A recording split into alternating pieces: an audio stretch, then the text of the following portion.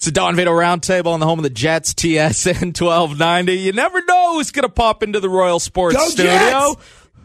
Go Jets! Hi, interesting surprise guest. What's your name and who are you and why are you here? Hi, strangely voiced individual who was in the Canadian production called Deadpool and Deadpool 2. You know that Ryan Reynolds is the cousin of our morning man. You know that, is that right? Real? Do you know that? Well, Jim Toth, who just left the studio, his cousin is Ryan Reynolds. Is Jim as flawlessly handsome as Ryan Reynolds? No, he got all the stuff that Ryan Reynolds shed, all the Canadianism, the big Hungarian man. That's what he is, right? Yeah, TJ Miller, Weasel and Deadpool, Ehrlich from Silicon Valley, Tough Nut from How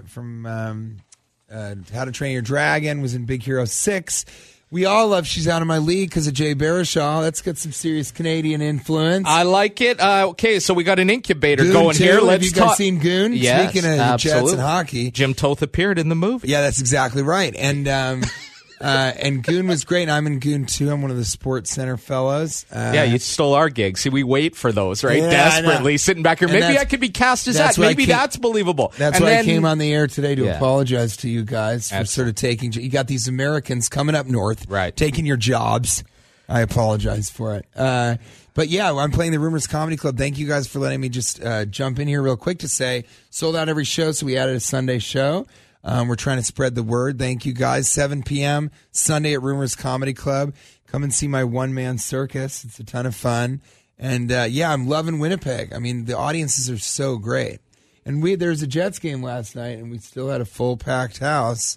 I think it went better for us than the Jets, but that's not, Hey, that'll happen. It's the preseason. Connor McDavid was playing. He's pretty good at hockey. We've heard. Preseason. Come on, it doesn't matter. In some ways, it's preseason. It's the end of the preseason, but it's before we really see what happened from the preseason. Give us some hockey takes.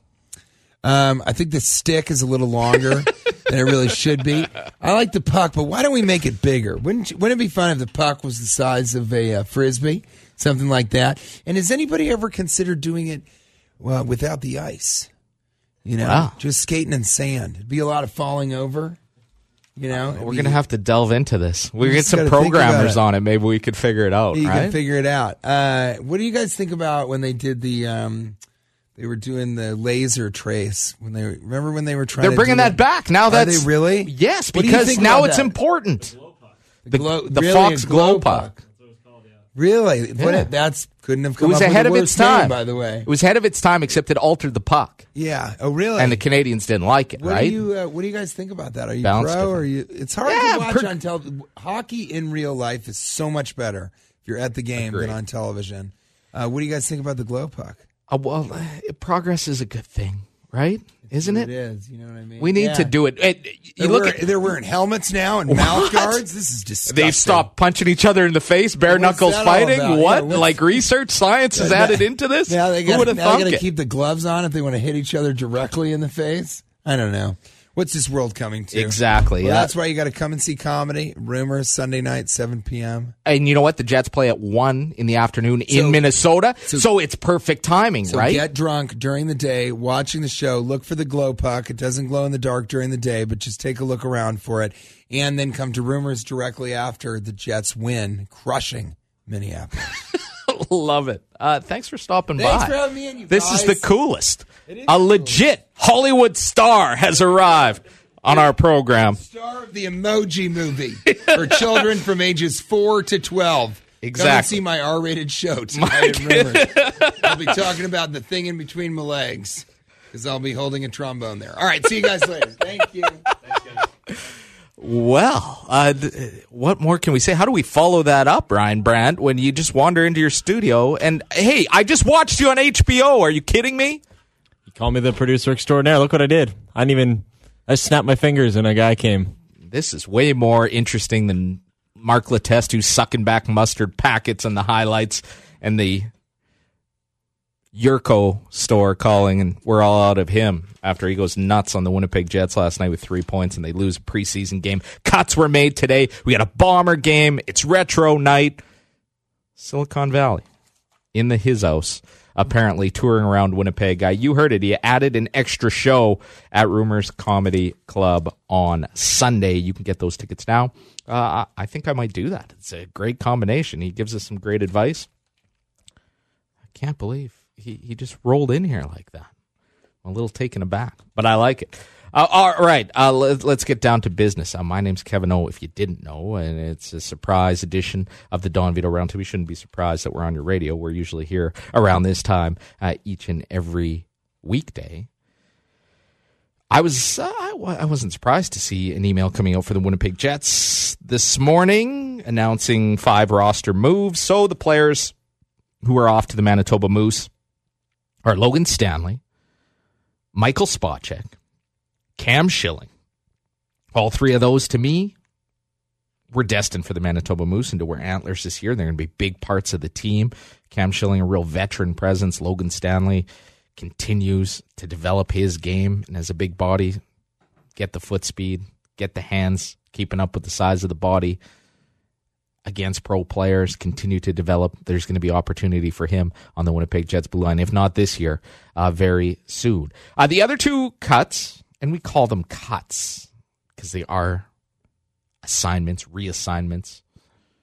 Craig Heisinger will throw something at his radio when he hears me call it the minors. He doesn't like it when I use that term for the American Hockey League. It's professional hockey. It's a development league. We understand the situation.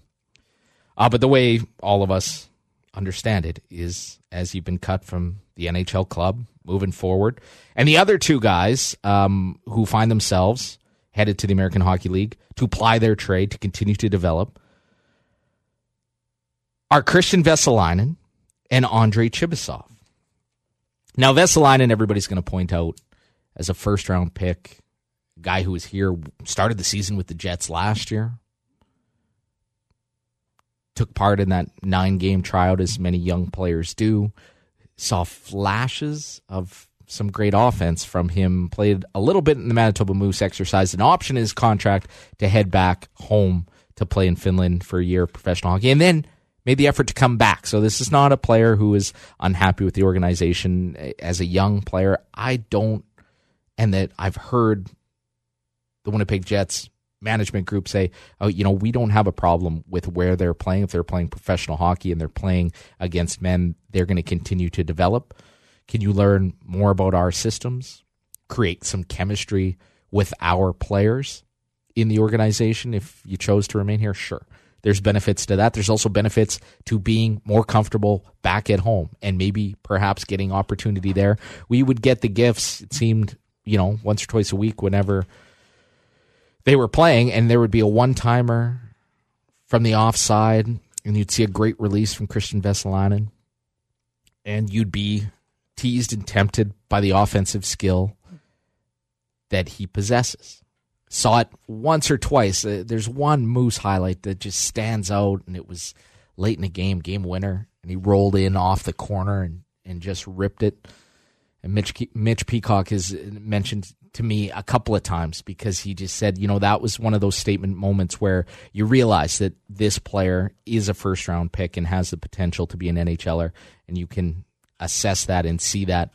You got to do it more consistently. This is the thing with young players and with Christian Vesalainen. And we didn't see much offense from him throughout the preseason with the Jets and throughout training camp. You get the idea that he knows the places that he needs to be, can win some battles along the boards, but he didn't stand out. This is not a knock on him. You wonder if he put too much pressure on himself, looking at the situation with no Laine and Connor in camp. We're still waiting.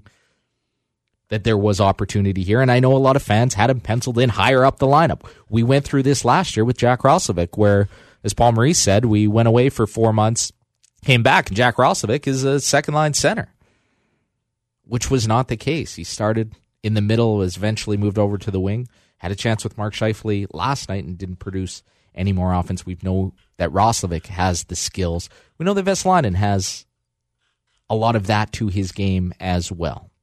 He's going to play big minutes. He's going to play power play minutes. He's going to be put in a very important role for Pascal Vincent in the American Hockey League and continue, hopefully, to hone the offensive side of his game, and he wouldn't be allowed to do that playing on a fourth line in Winnipeg with the Jets, playing only a few minutes a night. So big picture, long term, although anybody who's sat across from a coach and told you're being reassigned here and it's devastating and it will take a bit of an adjustment, I'm guessing, for all these players who've been so good coming up through the system, most of them being one of the better, if not best players on their teams. It's a little difficult to deal with mentally, but you got to wrap your head around that and refocus and do your best and earn your way back to the National Hockey League. Christian Vesalainen, I don't have any doubts that at some point he's going to do that. Andrei Chibisov was a complete wild card for me, I think for most. Signing out of the KHL, not huge numbers. Yeah, he's 26. Yeah, he's 6'4". He's a big body. Then we see him in the preseason games. And we know what the lineups look like in preseason, so we take everything into perspective and into consideration. And he was given an opportunity to play with some real skilled center icemen to see, I think, offensive instincts. Doesn't speak any English, so you've got the whole language barrier. It's the universal language of hockey. When you make a backhand saucer pass across the middle to a player like Mark Scheifele, you're going to get the point, you're going to get the fist pump, and you're going to get the recognition that, hey, you're doing okay. And from what we got loosely translated, he wasn't dropping F-bombs in between from Mikhail Burden. Sounds like Andrei Chibisov is pretty happy with his game, and it sounds like the Winnipeg Jets were real happy with what they saw. Is this, a demotion? Is this a sign that he's not ready? No. If anything, I would say Chibisov is probably closer to being a legit NHL player than a lot of other players. He's more mature at 26. All these things that are going to feed into that. Adjust to the North American style of game. He looked like he could do that. He can handle the physical toll because he's a big body. He moved decently for a big man. I think it's just about gathering more intel and getting him into lots of minutes. You don't want to bring this guy in that you don't know too much about and have him, bounce between the press box and play 5-6 minutes a night while the Jets work out the kinks in the early part of the season. Their roster is clearly in flux. Put him in a stable situation. Put him in a place where, maybe you can mine some of that offensive talent, see what he can do with daily updates from Marty Johnson and Pascal Vincent with the Manitoba Moose. He's going to be an easy recall, I think, for the Jets from what they saw in the preseason from him. So as much as these players are off to the Manitoba Moose and they've got opportunity in front of them, you look at who's left in camp and who's done the most to raise their stock, and it's the other training camp wildcard in Jonah Luoto, who should have had 2 points last night, only got one. I understand that an Oiler player touched the puck between him, outletting it to Mark Letestu on a near 2-on-1 that ended up with a goal for Tucker Poolman. But his cross-ice feed to CJ Cease for the opening goal for the Winnipeg Jets last night was a beauty, and we've seen that a few times from him. We saw him mix it up in the corner, getting physical, not being shy, not backing down. He's a good defensively responsible player. And from what we can glean, reading between the lines, from what Paul Maurice has told us during the pregame shows and postgame comments, Mark Letestu and Gabriel Bourque are going to be 2/3 of your fourth line, and they're going to need a winger, and there's going to be a job opening available there right now with O'Connor and Laine in town. Them signing, them returning will bump around a lot of people and obviously affect your depth on the roster. You can only coach, can only play the players who are here. Luoto got that opportunity last night and once again showed great chemistry, showed that he could play. Is he going to be there opening night? Is he going to be the guy that slots in? Still a few, 6 days away from deciding those kind of things, but he definitely didn't hurt his chances last night, and there's some other intriguing options that the coaching staff will have depending what else plays out. So 5 more cuts for the Jets today.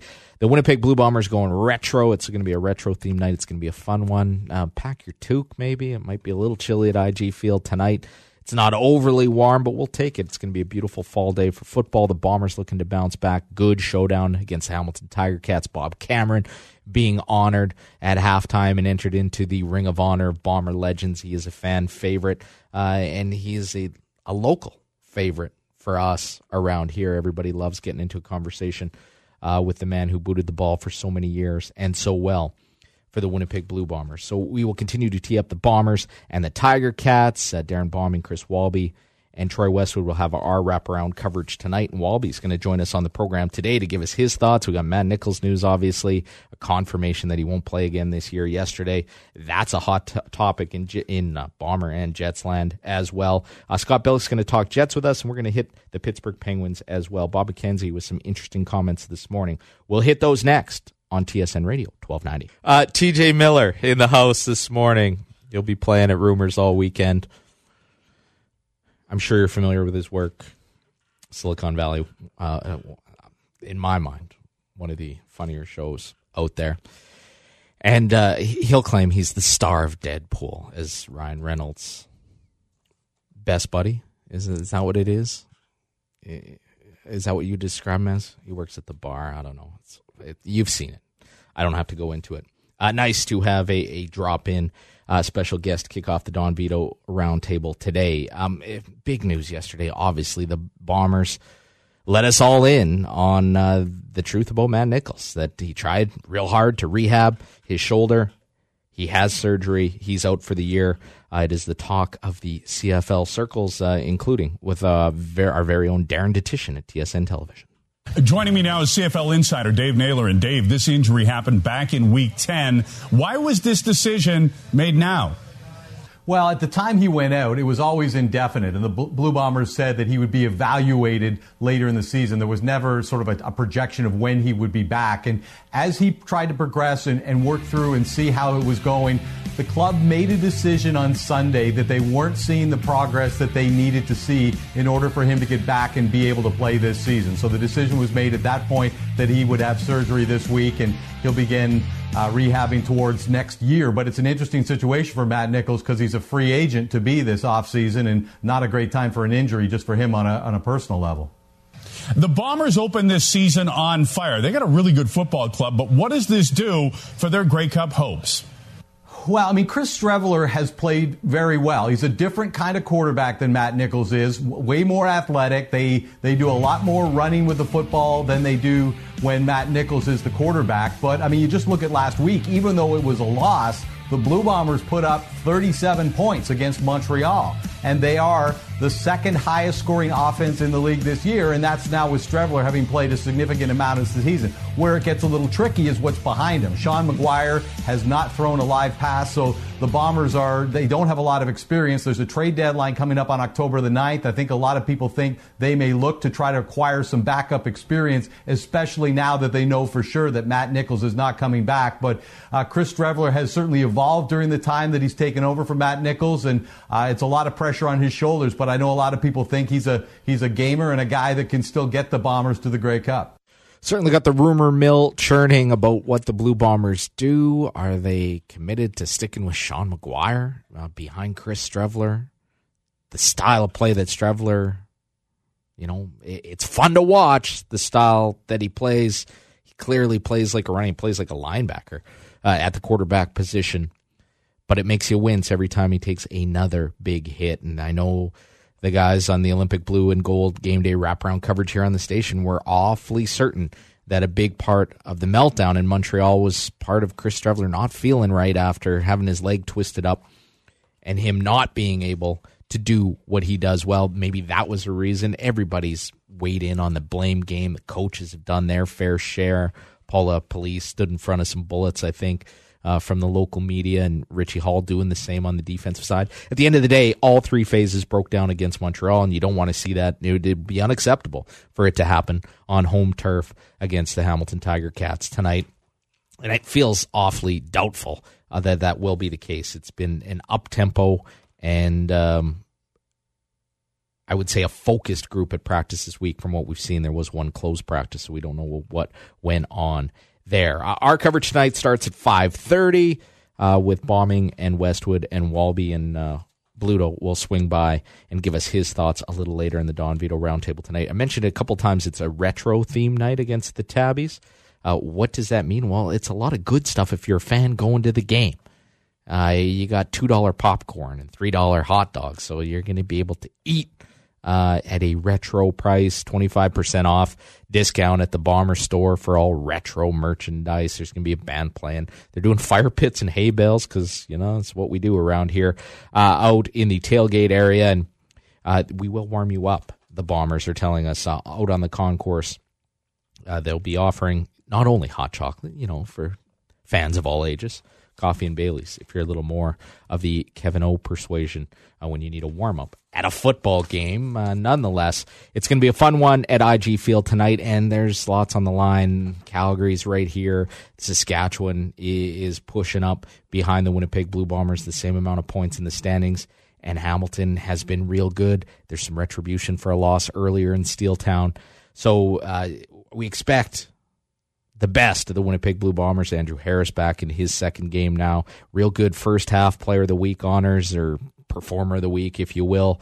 He'll be looking to complete that as well. All the Bombers have a solid full 60-minute effort tonight. And Jackson Jeffcoat's going to be back on the defensive end, and we're looking forward to seeing him. It's been a long time since he's had his presence felt. Good rotation on that defensive line. It's been a strength of the Bombers, but Jeffcoat is a game breaker as well. Willie Jefferson on the other side, so maybe they'll make life difficult for Dane Evans tonight. He's been real good playing since Jeremiah Mazzoli went down. He was the guy that beat the Bombers in that game a few months ago. So lots of Bomber talk coming up. We still have lots of Jets to talk, though. There's been some cuts made. We're going to check in with the Winnipeg Suns Jets writer. You know him as Scott Billick next. You're listening to TSN Radio 1290. Only one little preseason contest left for the Winnipeg Jets, and Paul Maurice saying he wants to roll out much of his NHL roster. We already know Connor Hellebuck's going to get the start. Laurent Brossoit might see some time as well, and we got a little more intel as to who will be on that list of players with 5 cuts made today. Still lots of bodies rolling around and some minor injuries they're dealing with. And, of course, the Connor and Laine saga's dragging out. No news is no news at this point. To talk all things Winnipeg Jets, we bring in Scott Billick of the Winnipeg Sun to the program. Hi, Scott. How you doing this morning? I'm good. How are you? Well, I'm doing fine. We had TJ Miller pop into the studio this morning, took me off guard. And I always get him confused with JT Miller of the Vancouver Canucks, formerly of the Tampa Bay Lightning. I had to make sure I got my initials right when I spoke to him. Yeah. Yeah, so keep going. Sorry. No. You feel free. Fire away. No, it'd just be interesting if JT Miller was in Winnipeg for no reason at all. Yeah, we'll leave him in Vancouver. That's how I feel about it. And I certainly don't know if I'd be given a first-place team with 60-plus wins, a first-round pick. But we digress. Let's talk about the team we have here in front of us. We do want to talk about Connor McDavid, the Oilers game last night in the third period. Kind of meltdown. I know it's the preseason. But we get some roster moves this morning. And to me, Spacek, Stanley, Schilling all make sense. And I think they were destined to become Moose. What does it say to you that Christian Vesalainen's on the list and headed to Antlerland? Yeah, I mean, to me, it's just kind of the natural progression of kind of how his camp has gone. I don't think his camp has gone as well as he would have hoped. I mean, he even talked about himself prior to for the team heading out to Calgary that he needed to show more. I think that was his 4th game in Calgary. Last night would have been number 5. So just not enough from him. I mean, it's not that he's not trying out there. I kind of understand that part of it. But it's just you have a guy like Juno Luotu, and I'm sure that we can talk about him too. But I mean, he's just taken kind of an advantage of the his time. I mean, I think it's 0 points now for Christian Vesalainen, and in his 5 games, Juno Luotu's got a goal and an assist. I mean, it's just the little things that stand out. But it's not just the stats either. I mean, Luotu has been doing the physical, I mean, whatever you want to, say about Juno Luotu. I mean, he's just been playing very well. Just kind of grinding it out. Paul Maurice has had some nice things to say about him. Just being able to, adapt to the North American game, pick up everything in practice on video, all those types of things. And And those things just haven't really been said about Christian Vesalainen at this point. You can argue whether or not going back to Europe last year for him was a detriment or not. But he's played well in Europe. He played well with the Moose when he came back. He just hasn't really been able to translate in this training camp, and it's not. It's just. I think this was just the way it was going to be, just based on kind of how things were going. And to me, I know a lot of fans had him penciled up higher in the lineup with opportunity with no Laine and Connor in town. But the fact is, you want to continue to kind of develop him as an offensive player. He's got to play those minutes with the Moose. And all due respect to Jonah Luoto, who's been great, he probably projects to be a typical, fourth, third line, depth forward who's going to be in a checking role. He's more comfortable there with Letestu and Bourque like he was last night. Yeah, Christian Vesalainen at the end of the day is a first-round pick that the Jets don't want to have, become a fourth-line player. Juno Luotu is a guy who they picked up in free agency, and he's filling some holes right now, especially with Connor Kyle Connor out and Patrick Laine. Both those guys still unsigned. When it comes to playing meaningful minutes, Vesalainen was never going to play those here, just based on how camp has gone, and that sort of thing. So. I agree with you. I think, the best thing for him is going to be to play with the Moose and play like he did for the games that I think it was 22 or 23. They ended up playing with them last year. Go down there, play those big minutes, develop, parts of the game that maybe weren't there in training camp. And then, either next year or even this year, if something goes wrong up front, if there's an injury, whatever it is, even depending how long these contract, stalemates take to sort out, there might be a chance. But, it's just a culmination of him not being ready to play the NHL game just yet. And I don't think that's necessarily a bad thing. There's a lot of guys who aren't ready for 2-3 years, and Vesalainen might be one of them. It's just, every time people think, first round pick in Winnipeg, all these guys have pretty much played right away. Let's not, maybe not Mark Scheifele. He took some time too.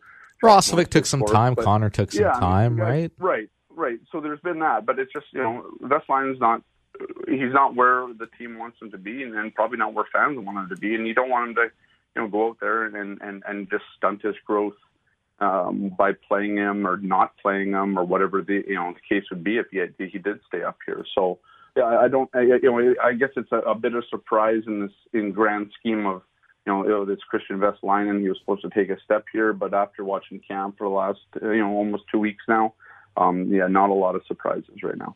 No, not at all. And for me, to him to get the confidence, go play big power play minutes and play in an offensive role with some good players, if it's Logan Shaw, if it's Seth Griffith, whomever it is with the Manitoba Moose, get feeling it, and maybe he starts ripping it up there and he becomes an option, sooner than later. No harm, no foul. It's not going to hurt his development. And there's no guarantee that Luoto is the guy who slots in at the Jets lineup. I know we've got it fresh in our mind because he looked pretty good last night. And he's looked good throughout camp, and he has a couple of points, and you could see some chemistry developing. But there's a few other interesting names left up front in camp, and it's all going to, slide and change if Connor and Laine do sign and do arrive. David Gustafsson, from what I could read between the lines of the coach's comments, is that, he's going to eventually head back to Europe as a second-round pick, and that's where he's going to play this year. Although you need center ice depth, he's still in camp. CJ Cease got the nice goal last night. Geez, he's in the 1v1 on Sports Center for the batting the puck out of midair past Mike Smith. Great for him. I think he's come on as camp has gone on. He's coming back from injury, but he's a big body, plays with speed. They know him a little bit. He's center ice depth. The interesting one. Go ahead. No, I totally agree with you. Who is the interesting one to you? What do you mean? The interesting one to me is J.C. Lapon, and I know people are going to shake their heads, and we heard Paul Edmonds talk about it in the summer, and they were like, why was he kind of on the radar? And to me, it comes down to a thing of development where JC's game, what he brings to the table. If you have to slot him in a fourth line checking role and a penalty killing role in the NHL, could you do that? Yes, you can. He's proven it. He's done it before. You're going to get the same game. You have all the intel. You're not harming his development. He's a good team guy. He's a good, professional at this point in his career, and he would take the opportunity. If he's going to bounce between the press box or sit in the press box, be the extra forward, maybe he's the best guy to do that, where your young players that you have bigger upside for are assigned to the Moose so that they can get those minutes. Yeah, I that's exactly it, right? I mean, you again, if David Gustafsson obviously would go back to Europe, but if CJ ceases to go back, and that's probably likely the case at this point. I mean, he has had an impressive camp, but you got Lowry and Little who are dinged a little bit, right? Haven't been skating a ton, so you got to keep some center icemen maybe for that game in Minnesota. Heaven forbid that those guys aren't ready. Yeah, exactly. But just on the grand scheme of things, when it comes to just the center iceman, I think Mark Letestu is that fourth line center. Whether or not, I mean, that's just kind of way that Paul Maurice has kind of talked about it. So, but yes, I think CJ Cease has kind of earned, and David Gustafsson as well, of being in that conversation. And then, with JC Lapon, like you said, he's a hard-nosed kid that plays the game, very much north-south. He kind of reminds me a little bit of Brandon Tanev in that way, but maybe not at that same level. So you're getting a guy that you're not going to stunt his growth. He can sit up in the press box. He's going to practice hard every day.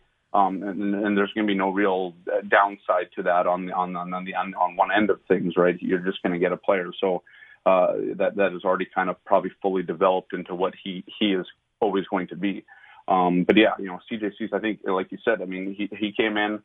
You didn't really know what was going to with him. He missed a whole half of the season with an injury, surgery, all that type of stuff, rehabbing. He had to figure all that out. But it has come on strong. I think to me, I mean, I'd rather see him than Mark Letestu at that center spot on the fourth line. But I mean, I guess I can understand why you'd want perhaps NHL experience there ahead of, just maybe a bit more skill, just based on how Maurice has always kind of done things.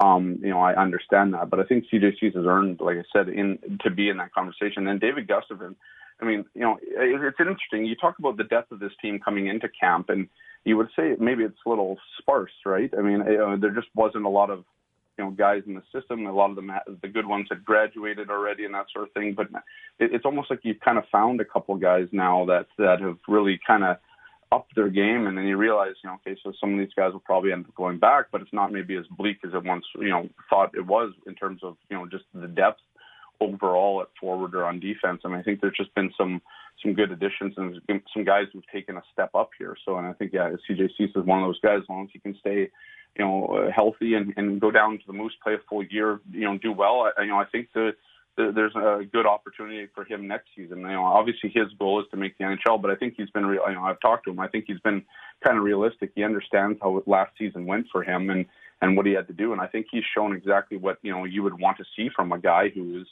coming off an injury and probably more. And Mark Letestu's 34, going to be 35 years old. He's not going to be here forever, right? You have in some ways you have placeholder situations, right, with a player that it was stuck in the AHL last year with a lot of NHL experience. So there's going to be a road to the NHL for CJ Cease, and I think he can see that clearly enough. Scott Billeck, the Winnipeg Sun, with us on TSN Radio Winnipeg today. I want to ask you about Chibisov, because he was a wild card coming in, and to me, he showed very well in camp. I think this is all about getting him a look and acclimatized to life in North America. Yeah, I think so too. I mean, I think you listen to Paul Maurice talking about how Ville Heinola hasn't slowed down because of the heavy camp and that sort of thing. And I think on the opposite, I think maybe Andrei Chibisov just slowed down just a little bit. But also, like you said, I mean, I think there's just the space for him on the roster may not have been there, just based on where they wanted him to play. And I think he was kind of probably passed a bit by.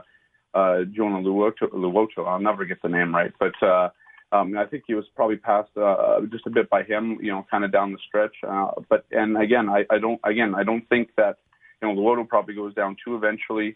But yeah, I mean, I think Chibisov again is one of those guys, just like Luoto and Cease and all those guys who are going to end up going down there and seeing specific or significant minutes. With the goal of, perhaps, they are the guys that come up, either due to injury or next season. And the Jets have found a couple free agents now that are, essentially very good and have kind of picked up the game well, just maybe not at the same speed. But yeah, Chibisov, big guy, has shown a little bit of skill at times too, and probably to me just kind of not. Well, I don't want to say fell off. That's not the right word, but kind of just slowed down a little bit. Where Juno Luoto has kind of just done the same thing throughout camp. There's been no real kind of I guess let down or fall off in his game. Agree with you there, Scotty. Let's talk about the blue line because it is a focus of emphasis for everybody watching this team, and there's a lot of doom and gloom. We heard last night Tucker Pullman goal and assist, a little bit of offense in his game as well, and the coach has pretty much got him inked in. I think we already had him there anyway, but he's been dynamite in camp. That's great. Ville Heinola is the wild card. He just keeps doing everything right. It's amazing. Yeah. You hear the coach the same. He's perplexed as everyone else. That I keep putting him in situations, waiting to see. Oh, he's been exposed as a young player. He just gets the job done. It's been great. Yeah, it's very interesting, right? And you wonder how many guys like this Paul Maurice has ever kind of seen in his career, right? For a guy of Paul Maurice's experience, it's over 1,500 games now. I think he's coming into his 23rd year in the league. I mean, that's 23 NHL training camps that he's seen. And for him to, not really know what to say or what, even maybe perhaps what to do with the kid. I mean, you buy him time because, you make your roster cut downs and all that. And he's not on the list, but he shouldn't be on the list because in my mind, this kid has made the team based on merit alone. And just the way that he's played is, Paul Maurice talked last night about how the speed of him was one of his knocks, but what does that matter when, he's in the right place every time? I mean, it's really interesting. I mean, Paul Maurice has done his best not to gush about this kid, and still he can't. I mean, nobody really can, not say good things about him. He's played so well, and in my mind, earned a spot on the roster. But at the same time, then and Paul Maurice has said it's like, how do you balance, an 18-year-old kid who, you don't want to, I see Ville Heinola in the top 4 at this point, just based on how he's played. I mean, he's been able to handle everything. He can play power play. He can play whatever, right? I mean, he's done it. He's shown an adeptness of being able to do that. And, yeah, I think the biggest thing with him is just there's such a delicate balance of, putting too much on his shoulders right away. And by all accounts, it looks like he can handle all that. But you also don't want him to, somehow fall off here and then get sent down to the Moose and, the confidence takes a hit and all those types of things, right? So he played a 34-game season in Europe last year, right? So where are you going to be at game 30 in an NHL schedule, the grind, the players, the level you have to play at, and then you have another 50 games to play? Well, that's it, right? I mean, you think that, okay, so he made it through a training camp without falling off at all, but, will he fall off, like you said, 30 games into the season? We haven't seen it yet. There's no reason that, but you would also think that, that's just kind of the way it happens. Sometimes, guys can have a good training camp, but it's totally different when, you're playing X number of minutes a night and, the knock against him, not a knock really, but he is a slight kid and hasn't probably filled out a frame yet. And so, I mean, I think the biggest thing for the Jets is trying to figure out if they can keep him in North America at least, keep him in North America, play with the Moose. I mean, figure out how you can kind of sell that to them where it's, this is the game you're going to be playing here. You're playing the same systems down there as you would up here. So you're going to learn everything that you need to learn to play in the NHL. And even though you've shown you can do that, now you can just develop it, play, tons of minutes a night, anchor the power play, do whatever you need, they're going to do with him and have it all mirror the systems that are up here, in the NHL for him. So I think that's just the biggest thing now. I assume he's gonna, be told that he's done enough to make the team, but just they need to send him down or to do whatever with him. And I think they got to try and sell it like here, play with the Moose. This is the best thing. You probably end up getting, I don't know if you don't want to promise him he's going to play in the NHL next year, but if he continues to grow the way he's done in this training camp, there's no reason why he wouldn't play in the NHL this year or next year. Sorry, maybe even this year if something goes wrong on the back end. So I think you just have to sell. The biggest thing now, the challenge is to try and get him to stay in North America, trying to get him to play with the Moose, be down the hall from the Jets, and just soak up as much of that as he can. They would be very happy to be proved wrong on him if he defies the odds and does it, right? That's my take. One last one for you, Scotty. Listen, we're 6 days from the start of the regular season and a trip to New York. There's no Laine, there's no Connor. Points signed, Tkachuk signed. I didn't think it would get to this. I honestly thought they would be done by now. And I've been trying, to put it on the back burner. Why are you talking about it? It'll happen when it'll happen. They don't have other chances. I'm really starting to get worried now, Scott. Where are you? Yeah, I don't know if I'd be worried yet. At the end of the day, every day that goes by, you're kind of, what's the holdup here? Everybody, like you said, all these guys have signed. There's only 3. 2 of them have the same agent with Laine and Mikko Rantanen, right? So, what is the holdup here? You've seen everything now possible, other than Rantanen's contract. But Laine is not going to make Rantanen money, and nor is Kyle Connor. So those aren't the comparables. And if you're still holding out, I don't know what kind of comparable you'd be looking for at this point that hasn't already been signed, whether it's Braden Point's 3-year deal or whatever. They're all, everything's been kind of done now. So what is the holdup? Is it that last year's salary where, that qualifying offer becomes, astronomical at the end of it or whatever it is? What's the holdup with Kyle Connor right now? Is he any more than a $7.3 or $7.4 million player after Clayton Keller signed the deal that he did? I don't know. What is it there? Is it just term? Is it, there's so many weird questions because, everything's already out there, laid out. The road to a contract for both players is seemingly, it's already been paved and they just haven't come yet. I think that's kind of where part of the worry is just what is taking so long, what is being demanded by both sides. There's been reports and that sort of thing about, $7 million versus $6 million and all that sort of thing. But until you finally see what the end result is for these contracts, I don't know. It's more perplexing than the whole Ville Heinola thing, right? It's just there's no real rhyme or reason why it's taking as long as it has now, based on who's signed already. And now you come to a point where, these guys have been skating with their teams, but they're not going to be ready. Even if they sign today, I don't think they're ready for game one. Might not even be ready for that first road trip. So. It's starting to affect the team on the ice, and so there's just a lot of things going on, and obviously there's the bigger picture of making sure these guys do get signed for whatever length of deals they do. But for a team that's people are now suggesting are even on the playoff bubble this year, I think you want to have every opportunity to win, and I don't think that's the case right now because they're just not enough. The deals aren't done yet. Lots to be determined still. Scott, thanks for making time for us today. Always appreciate it. Yeah, anytime, Kevin. Appreciate it. Scott Billeck, Jets writer for the Winnipeg Sun. Stay with us. You're listening to the Don Vito Roundtable on TSN 1290. Big night for the Winnipeg Blue Bombers to host the Hamilton Tiger Cats, looking for a bounce back. Matt Nichols is done for the season now. It's the Chris Streveler show moving forward. It probably always was, but Mr. Nichols tried his best to rehab. He won't be a factor out on the field on the upcoming season. I'm guessing he will be off it, though, helping coach from the sidelines. Next up, we'll talk with Chris Walby about the Bomber game tonight, and we'll check in on our old friend Rusty Tanev in Pittsburgh, find out how his training camp's going with Seth Rohrbaugh. That's ahead on the Don Vito Roundtable. This is TSN Radio 1290. Hey, it's Kevin O, 12 noon in Winnipeg. Here's what's trending. 5 more players off to the Manitoba Moose from the Winnipeg Jets training camp. Stanley Schilling, Spacek, Vesalainen, and Chibisov. Jonah Luoto has made an impression, and let's hope the Tiger Cats buy into the retro night theme at IG Field and play like those Eastern bottom feeders that I remember them being as I grew up. It'll be Bob Cameron night as well at the stadium. Looking forward to that one. With more, here's Ryan Brandt in the Sports Center. I think a big man would be easier to find. Tracking down Chris Walby. Don't worry, he'll join the program at some point. In the meantime, let's check in with the That's Hockey panel led by Gino Reda, because we need to know any intel we can get on the outstanding RFAs. Let me ask you the question we've been asking for weeks on end, and really before the end of the regular season last year.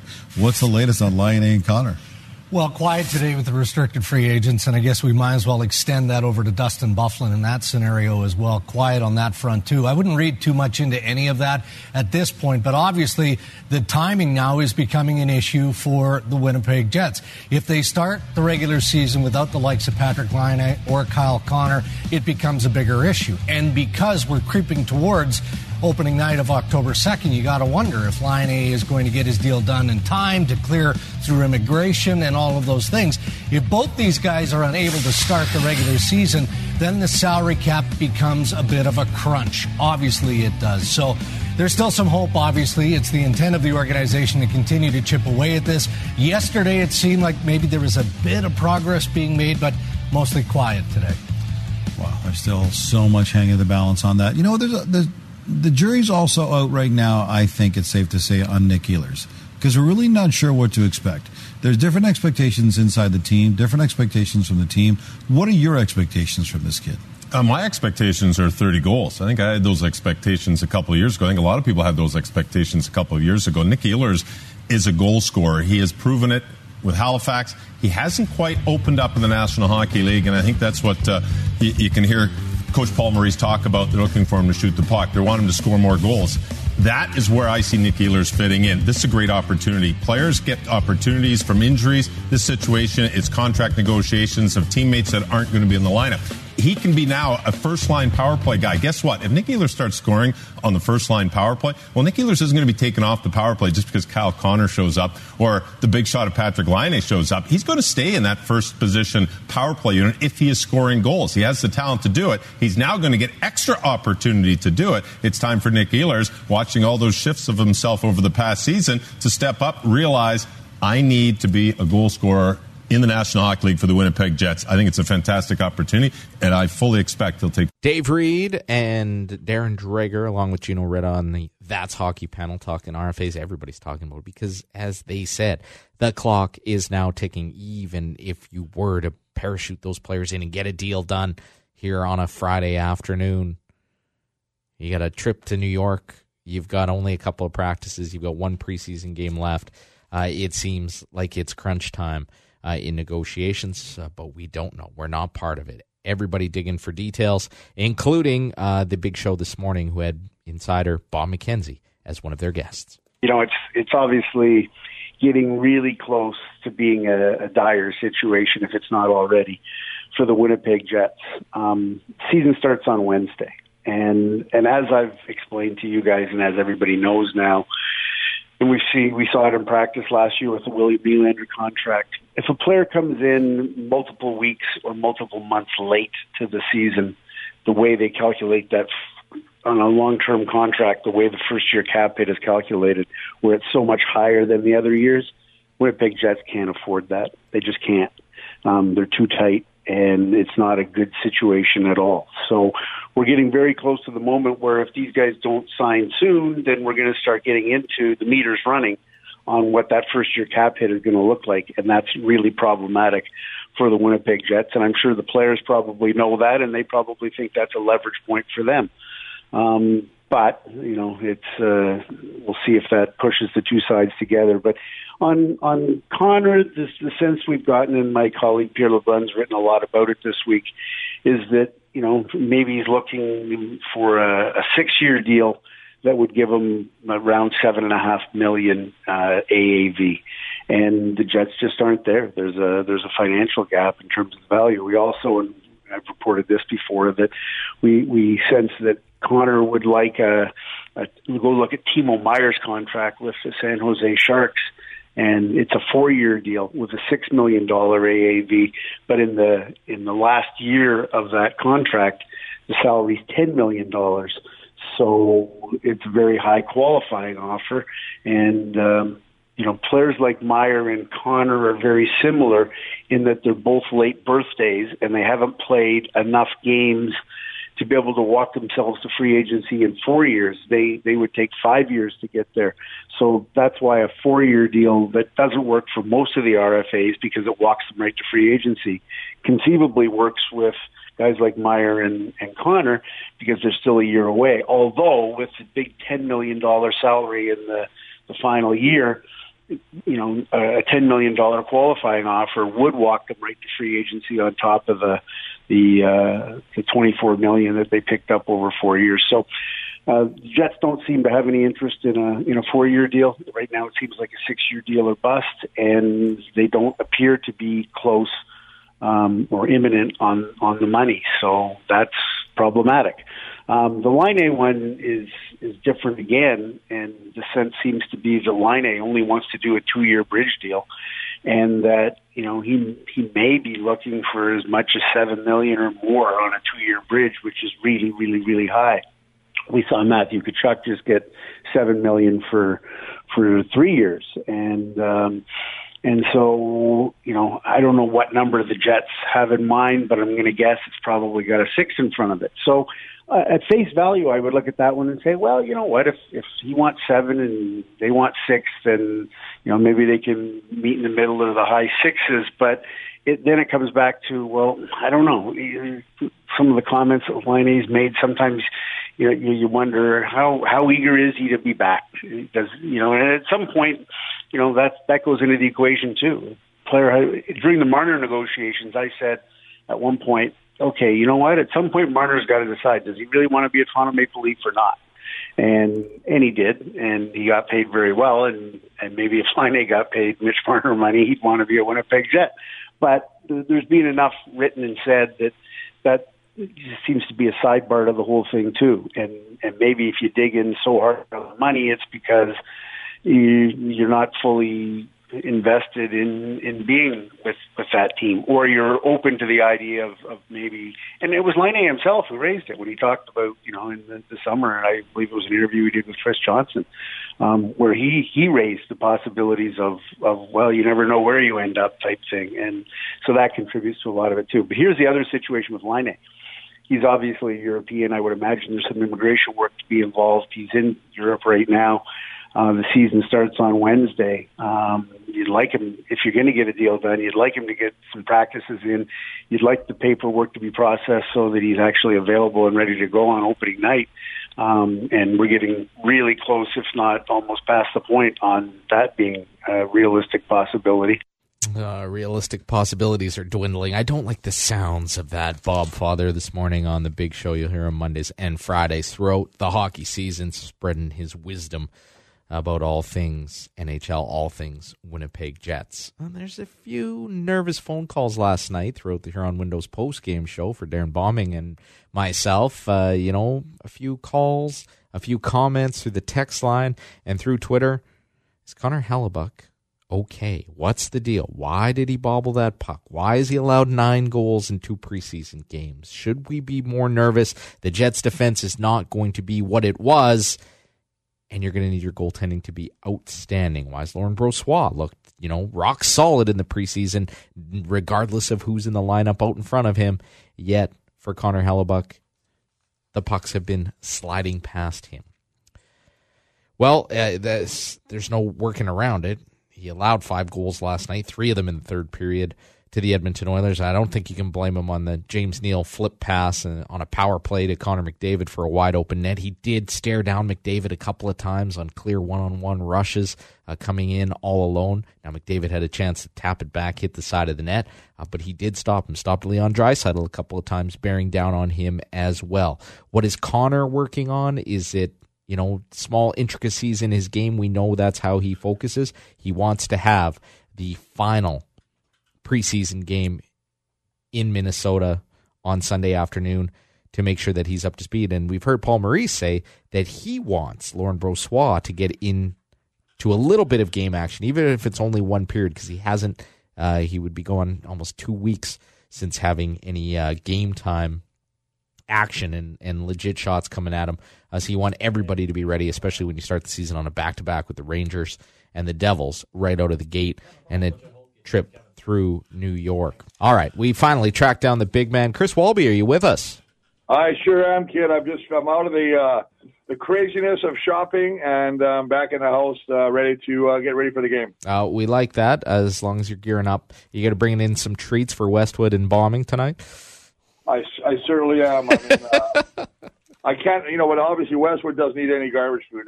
He's too healthy, so I'll just have to give it a DB. He is a chiseled individual, no doubt about it. Listen, the Matt Nichols news comes out yesterday, and I don't think it was a huge surprise to everybody. Maybe the timing of it, that he tried to rehab. Now you know. What changes now that you know that he's not coming back? Well, I think the biggest thing is he becomes a coach now, right? I mean, obviously he's not going to be back this year. It's a big loss. Listen, I was always thinking about it. I said, he's probably going to come back for the playoffs. But then I said, if Strebler plays well, how do you put him back in? If if the chemistry is doing really well, how do you put him back in? I think this is a good situation. You don't want to bring back Matt Nichols if he's not 100%. He obviously couldn't rehab the shoulder. Had surgery, I believe, yesterday. So good on him. Come back 100%. It's going to be very interesting, guys, because obviously Nichols and Strebler are both in their option year and looking for new contracts. So it bodes for a very interesting end of the year and off season. How do you know if a guy is all the way back? How do you know that he's ready? If you're looking at Matt Nichols, and regardless if Strebler gets them, to the promised land or not in that time frame. Well, I think the big thing will be how Chris does right now. I mean, obviously he's 2-2, he's 3-5 overall, counting the games last year. I thought he had his best passing game last week. Can he continue to do that? He's going up against a ferocious front seven. Jagarrett Davis, 10 sacks. I think he's Dylan Wynn's got 9. That right side of that defensive line they're monsters. And obviously we all know about Simone Lawrence, and he's a little bit, he likes to exceed or push the laws of what's legal a little bit. He got the maximum fine for another hit. So, but he didn't play the last game. He was suspended last time the Bombers played, so he's going to add something there. Yeah, you know what? This is going to be a great game, and I just want Chris to go out there and play the game that he can. I think he is. It's his team now. There's no ifs and whens and buts, and that it's still Matt's team. It's Chris's team now. I know the coaching staff has said time and time again, Chris Strebler plays Chris Strebler football. We need him to do that to be effective. But I wince every time. I'm scared. I'm turning away every time he takes another big hit. Can he continue to play like that now that there is no backup plan, with all due respect to Sean McGuire? Well, that's the interesting point, right? Obviously, right now they're jokingly saying Darvin Adams is the third-string quarterback, but Sean McGuire, who hasn't taken a snap in live action, does this force their hand into trying picking up a traveled or a veteran quarterback? And if they do, who is out there that has any kind of that can actually help this team? That's the interest. I don't know if there's anybody out there that would be quality enough to come back in here. And what do you do with Sean McGuire? Do you push him to third now? So this is going to be very interesting. Now, Chris is a tough guy, but I'll say this. I thought Strebler got beat up a little bit in Montreal. He looked like not the same guy in the second half as far as running. And I've always said the one thing that Chris is going to have to watch is I think every team is going to try and spy him now, and they're going to try and put somebody on Chris Strebler. And I think, this will be Justin Tuggle or Simone Lawrence, one of the two. And if they take away the run game, now you're really forcing them to beat you through the air, much like our defense is going to try and do with Dane Evans of Hamilton. What do you make of Evans and what he's been able to do with the Tabbies, Chris? Very impressive. That's a year of quarterbacks, and I'm going to expand a little bit on that. And the fact that you got Fajardo, you've got Arbuckle on Calgary, you've got Dean Evans, who's thrown in at the last time they played the Bombers when Mazzoli got hurt. He's had 3 straight 300-plus passing yard games. He's made some great decisions. He had a crazy quarter last week. I think it was 7-8 for 197 yards, 3 touchdowns against Edmonton. They had a 24-0 lead and almost lost that game. They lost on a blocked field goal last second to Calgary, so they basically could be 11-2 right now. This is a very, very good team, but I like Dane. I think Dane Evans is a guy that seems to be understand the offense. He's been there for 3 years, so it's not like he's just a rookie in their system. Obviously, Tommy Condell, the offensive coordinator, has worked with him. And plus they got some guys back. I mean, obviously, they're having a running game. I don't think any team, and I said this before, when the fall starts getting a little cooler and the weather changes, you can't live through the air all the time. So the running game is going to be paramount. They got Malik Irons back. He missed the last 6 games. They picked up Tyrell Sutton. Very interesting pickup. Played for BC, but he had a 2015 had a 1,000-yard rushing season with Montreal. So he's a veteran, 7 years in the league. They've got some talent, man. This is going to be a very, very tough challenge for the Bombers. We're looking forward to it. Chris Walby, part of your Olympic blue and gold game day coverage here on the station, joining us now on the Don Vito Roundtable to set up the Bombers and the Tiger Cats. Jackson Jeffcoat returns. What does that change on the defensive line?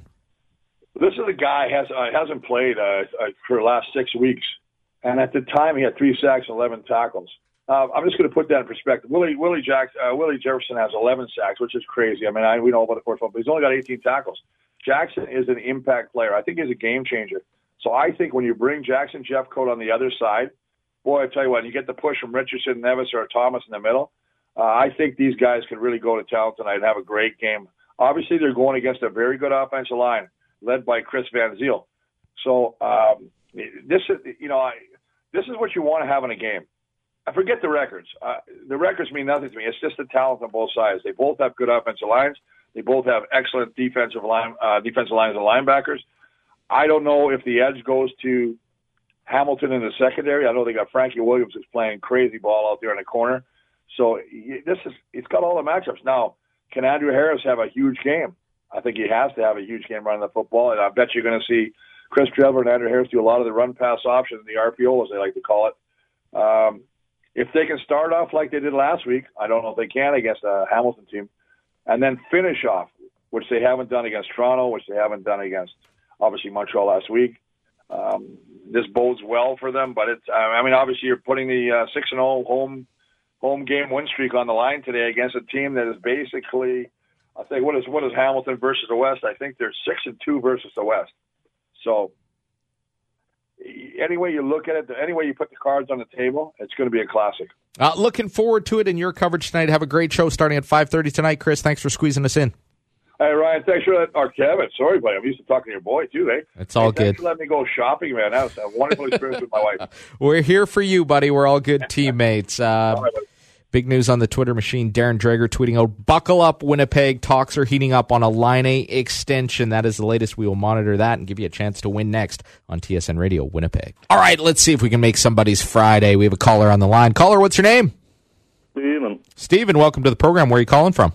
Carmen, Manitoba. All right, Carmen, Manitoba on the air. Congratulations for getting through and playing TSN 1290's Be a Player Payoff. We'll give you a classic Great White North pizza from Boston Pizza, and now we're going to follow your career. Do you know how the game works? Yes. All right, we'll watch your player payoff grow. As long as you continue to move upward in your career, your payoff will grow. After each step, we ask you if you want to retire and take the money. If not, you want to keep listening and finding out how your career goes, you could have the big player payoff and win thousands of dollars. Are you excited? Yes. Okay, don't hold on for too long or you'll end up losing all your cash. Here we go, Steven. Good luck. Our broadcast crew is now following your career. Brian Munns here. The team's roster grew by 1 today. No fanfare, no real hype of any kind. We don't know much about the player, but the opening payoff of $50 suggests the team may have some doubts about him. Well, you're on the team. You're not on the radar of the coaching staff yet, Steven. You have $50 in your player payoff. You want to retire or you want to keep going? Keep going. Let's Still find not out. Much to report on the latest Still not much to report on the latest prospect. The team have nothing to say about their player, good or bad. We see the player in the locker room and participating in practice drills, and apparently there's another $50 on the player payoff check. You're flying under the radar, Steven. Slow but steady. Might win the race. You're up to $100. You want to continue on or you want to retire and take the money? I want to retire and take the money. $100? Yep. Put it in the wallet? Yes. Well, they haven't seen you yet. You haven't even shown what you can do, but it is your choice. $100 to our good friend Steven. Just for fun, we're going to find out what would have happened. Are you ready to hear? Yes. All right. Noticing there's someone unfamiliar sitting on the bench, the team gives the player a chance to finally get into a game. The player immediately scores 5 goals in 5 shifts and retires from hockey. But not before the winning $1 million score and win contestant gives the player $1,000. Oh, my goodness, Steven. What? Are you kidding me? Well, you were so close, my friend. $100 is nothing to sneeze at. Nope. You could have added another 0 to your player payoff. You were that close, but congratulations. You get a pizza, you get lunch, and you got $100, Steven. Thanks for playing. Okay, then. Steven from Carmen, Manitoba. Stay on the line, Ryan Brandt. We'll get all your particulars. We have and are awaiting breaking news on the Winnipeg Jets front. Darren Dreger, insider from TSN, tweeted out 12 minutes ago, buckle up, Winnipeg. He's hearing that talks are heating up on a Patrick Laine extension. We said the clock was ticking. The deadline is arriving. Are we getting closer to some restricted free agent news and perhaps a new contract?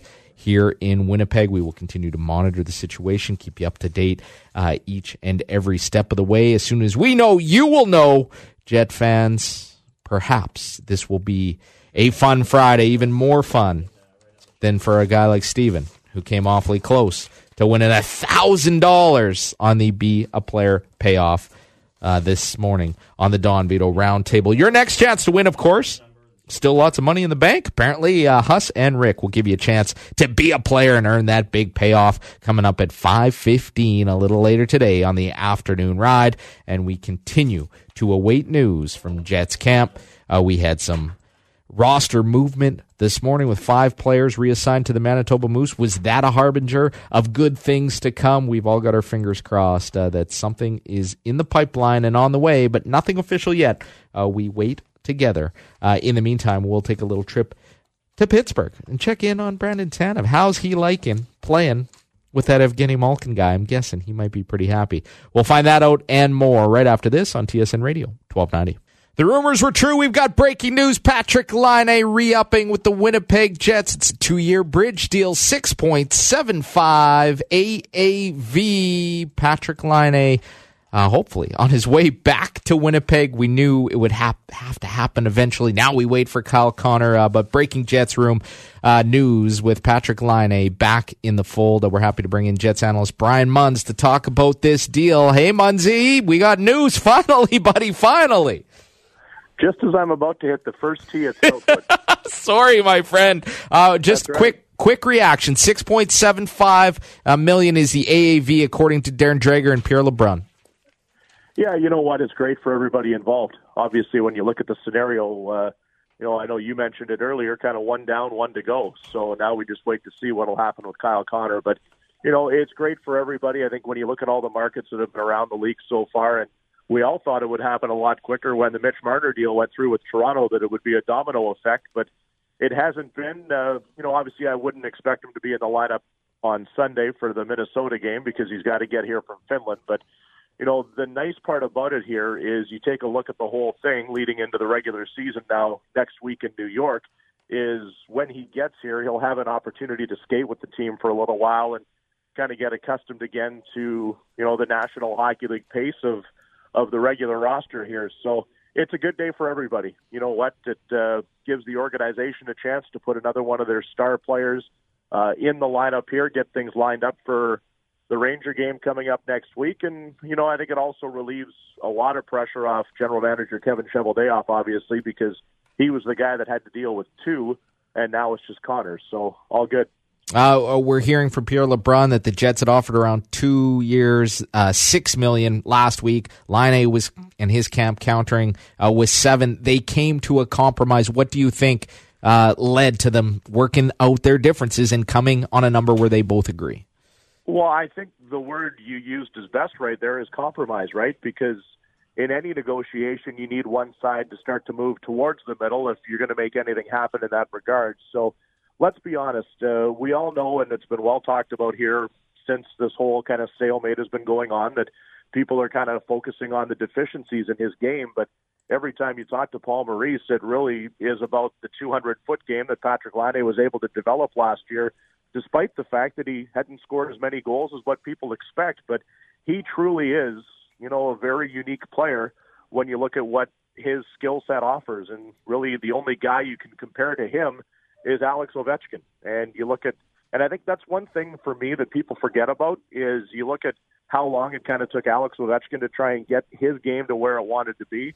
There is, some development here continuing, but from what we saw last year and how Patty was able to, work on things when he wasn't scoring and get everything else going, I think, again, this is a great day for the organization, and Jet fans should be pretty happy that they've got one of the most prolific goal scorers ready to go on opening night. 110 goals in 3 seasons. Got him for another 2 years at 6.75. We'll cross all those future bridges when we get to it.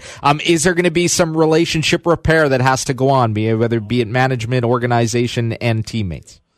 No, I don't think so. And, that's the one thing that, obviously Brian Little's the one that everybody was kind of targeting. And, Brian came out and said right away that he and Patrick had the phone call, and I know Blake Wheeler and Patrick Laine have been in constant conversation all the way through. So at the end of the day, there's going to be, I'm sure, some lighthearted ribbing of, hey, what took you so long to get here, and all that kind of stuff. But give him 10 minutes to walk inside that dressing room. He's just going to be another one of the guys, and he is such a fun-loving individual here that I think the one thing about Patrick Laine is he's never been afraid of a microphone. So I don't think it's going to take very long for him to come back here, step in front of everybody, answer a few of the questions that, I personally don't think he's going to need to answer, but he's probably going to have to anyway.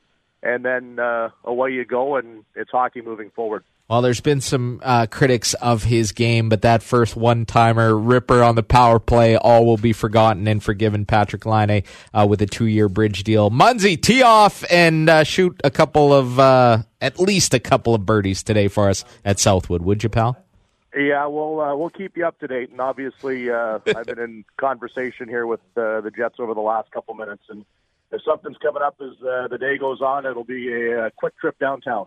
Great stuff. Thanks for making time for us and squeezing us into what we hope will be a busy day. Will we get a double dip from the Winnipeg Jets?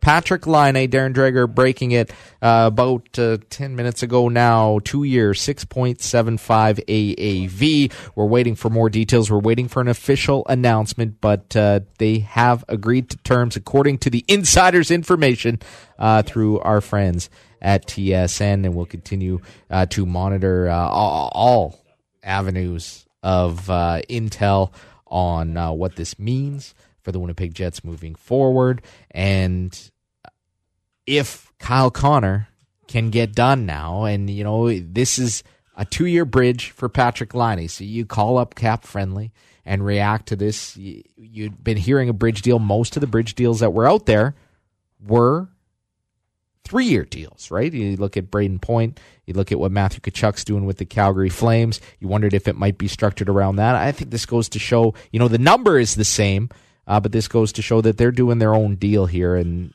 Patrick Laine had his own wants and needs. He's betting on himself. He now puts himself in a great position in 2 years to have a massive payoff. We haven't had any details come in on the structure of the contract. We've seen a lot of, backloaded, big qualifying offer numbers on the second year, on the last year of the deal to ensure that there's a guaranteed raise, essentially making it an extra year on the contract because the player knows what kind of tax bracket they're going to be in going forward. Is that going to be the structure? We've heard some rumors that was one of the holdups, that the Winnipeg Jets didn't want to go down that road. But as in with every negotiation, things have to swing back and forth. So some concessions are going to be made on either side. I know there's been some questions about Patrick Laine and his desire to be in Winnipeg, and some of the frank comments, people trying to read between the lines and use Google Translate on Finnish reports. Patrick Laine, as we've seen time and time again, loves playing hockey. His rights are owned by the Winnipeg Jets. This is where he's going to play. He wants to be back in the NHL. He advised, his representation and Mike Liut that this deal worked for him, and he's back in the fold. Pierre LeBrun, TSN insider and athletic writer, says the Laine breakdown is year 1, $6 million, and year 2, $7.5. So Laine's qualifying offer is going to come in at that or more. So both Laine and the Jets looking at this as last year being the blip on the radar in his goal totals. 36, steady progression to 44, drops back to 30 last year. The Jets are willing to go 7.5 or more. And at that point of where he is under the salary cap and moving towards unrestricted free agency, you'd like to think that a long-term deal would be in the mix. And all of this stuff goes away if Patrick Laine scores 40, 50, even more. He has that potential this year. I think back to how many times, watch every single game, as you know, doing the pre and the post, how many high and wide shots that we saw from Patrick Laine just outside of the bar, and how many goalposts and crossbars he's rattling time and time again. Could he easily have had 40 goals last year in a down season, in a year where everybody looked at the numbers in the month of November and the numbers throughout the rest of the regular season and how low they were? Were there other factors in play? We did, as you might recall, and it's kind of been buried in the onslaught of criticism on Patrik Laine's 200-foot game was that he felt that he didn't feel right at points last year. I heard, it was a tweak in his back, whatever it was, moving forward. Maybe that was affecting his release, his shot. I think the absence of Josh Morrissey and Dustin Byfuglien for the back half of the season, again, I harp on it. I go back to it, that it was a big part of the problem on the back half of the season, that affected Patrik Laine's production as well, especially on the power play. I know Jacob Trouba filled in admirably.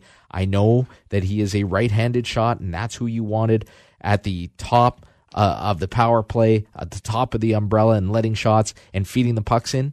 I didn't feel that Jacob Trouba set the table for Patrik Laine as smoothly, not nearly as smoothly as Dustin Byfuglien did, and even with Morrissey being the left-handed shot, with the soft touch and the passing ability that he has, setting the table for Laine. So he had fewer opportunities. And then if penalty kills, all of a sudden could start not worrying about taking that option away, focusing on Mark Scheifele in the middle. You had one less option. Patrik Laine, 2-year bridge deal, 6.75 AAV, $6 million in the first year, 7.5 in year 2. Ken Wiebe, The Athletic, now joins us for some instant reaction to Laine finally signing. Hi, Ken.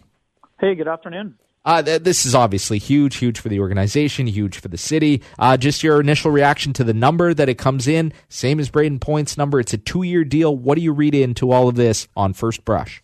Yeah, I think that it's a smart deal for Laine. I know that the latest trend was to go to 3-year bridge deals, and that's fine for those players. But for Laine, I think the 2 years is enough for him to get established as what I expect will be a 40-plus goal scorer. And in that time, obviously with the $7.5 million in the second year, that means his qualifying offer will be 7.5 or higher. But for the Jets, it's important to keep that number there because the projections earlier in the week were in that $9 million range on a 3-year bridge, which would have made things a little bit more challenging in some regards. But for me, I think Laine, by the time we get through these 2 seasons, will have established himself what he's going to be, whether that's a regular 30-goal guy like last year or a 40-plus, which is where I project him to be.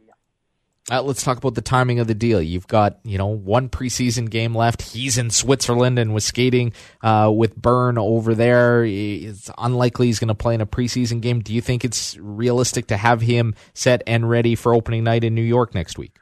Yeah, I do, for sure. I think obviously it needed to get done today or tomorrow for that to happen, given the jet lag or whatever else he's going to have to deal with. But for me, I think it was essential for the Jets to get both of the deals done. Obviously, they needed to get one done first. They've done that. I think Laine will be ready. Obviously, as we mentioned yesterday on the pregame 7, Patrik Laine on a bridge deal can't afford to have any time lost. He is trying to establish himself as probably a 50-goal guy that's going to compete for the Rocket Richard Trophy every year. So for him to do that, he needed to be in the lineup right out of the gate, and he couldn't afford a William Nylander situation where he was sitting out for a month or almost 2, and the Jets couldn't afford to have that salary cap penalty against their cap this year, right? Bang on, which is again why I think that what I've been saying from the beginning is that they'll get both guys done. I think that Kyle Connor is going to get done on a long-term deal now as well. Earlier this week I was projecting somewhere between 7 and 7.5. It's probably going to be around that Clayton Keller number, either 7.15 or 7.25, whatever it is. But that's the next step for Kevin Cheveldayoff, and obviously we expect him to be working hard at that because we want to set both guys in the lineup, especially with the uncertainty regarding Dustin Byfuglien. They need their forward group to be at its absolute peak. We know they have a lot of skill and a lot of talent out there, but they needed those 64 goals to be in the lineup because those numbers are probably going to be on the rise for both players. Ken Wiebe, The Athletic, joins us on TSN Radio Winnipeg. We're talking about Patrik Laine's 2-year bridge deal, 6.75 AAV. From an outside perspective, Ken, you're going to look at that number. You're going to say, duh, like that's where it was going to be. It's right in the middle, right? What took so long? People are reading between the lines. They're saying, does Laine want to have a long-term future in Winnipeg? Are there issues, ruffled feathers, all that stuff? We try to read between the lines and everybody reads into it. Everybody has a theory. What took so long? Yeah, structure for me is what took so long. Obviously, KO, I think, I know it seemed simple to us from the outside. Either it was going to be a split the difference at 6.5 or maybe slightly higher. But for me, it's all about that second year and the structure. And the Jets were probably pushing for a third year on the bridge deal because it would give them some more cost certainty at a time where every dollar has been valuable for them. So I think both sides knew that they wanted to get things done. I don't think this has anything to do with Line A wanting out of town or anything like that. Does he want to play more of a prominent role? Yes. But guess what? If Patrick Laine is playing the kind of game that he played with Mark Scheifele and Blake Wheeler last year, he's going to get those opportunities, more opportunity at 5-on-5 to show that he can be an all-around player and a dominant force and not just an elite goal scorer. So I don't read anything into that. I think that the Jets got themselves cost certainty for 2 years, and they're eventually going to try to get Patrick Laine locked down on a long-term deal before this one is over, if they can. It is a sigh of relief. Patrick Laine, 2-year bridge deal. You mentioned it. Where do you play him, Ken Wiebe? Do you play him with Scheifele and Wheeler out of the gate? Where do you think he slots into the lineup? Because clearly this is important to him and his representation, and he wants, as you said, to have the maximum output in order to maximize his next deal. Yeah, great question. I mean, I personally have been in favor of playing him with Blake Wheeler and Mark Scheifele when deserving for a long time. I think that would be a place to play them. For sure. Is that how it's going to start? I think that the easiest thing for Paul Maurice to do is to keep Nikolai Ehlers with with Wheeler and Scheifele out of the gate. How long that lasts, who knows? But I expect, let's put it this way, I expect Patrick Laine to spend more time with 55 and 26 this year than he has in the past. Does that mean he's there on a regular basis or a full-time basis? That I can't say today, but I do expect them to spend more time together than they have in the past. And as long as Patrick shows that he deserves that role, he'll play more in it. Where do you prefer him, on the right side or the left side? Where do you see he gets his maximum output?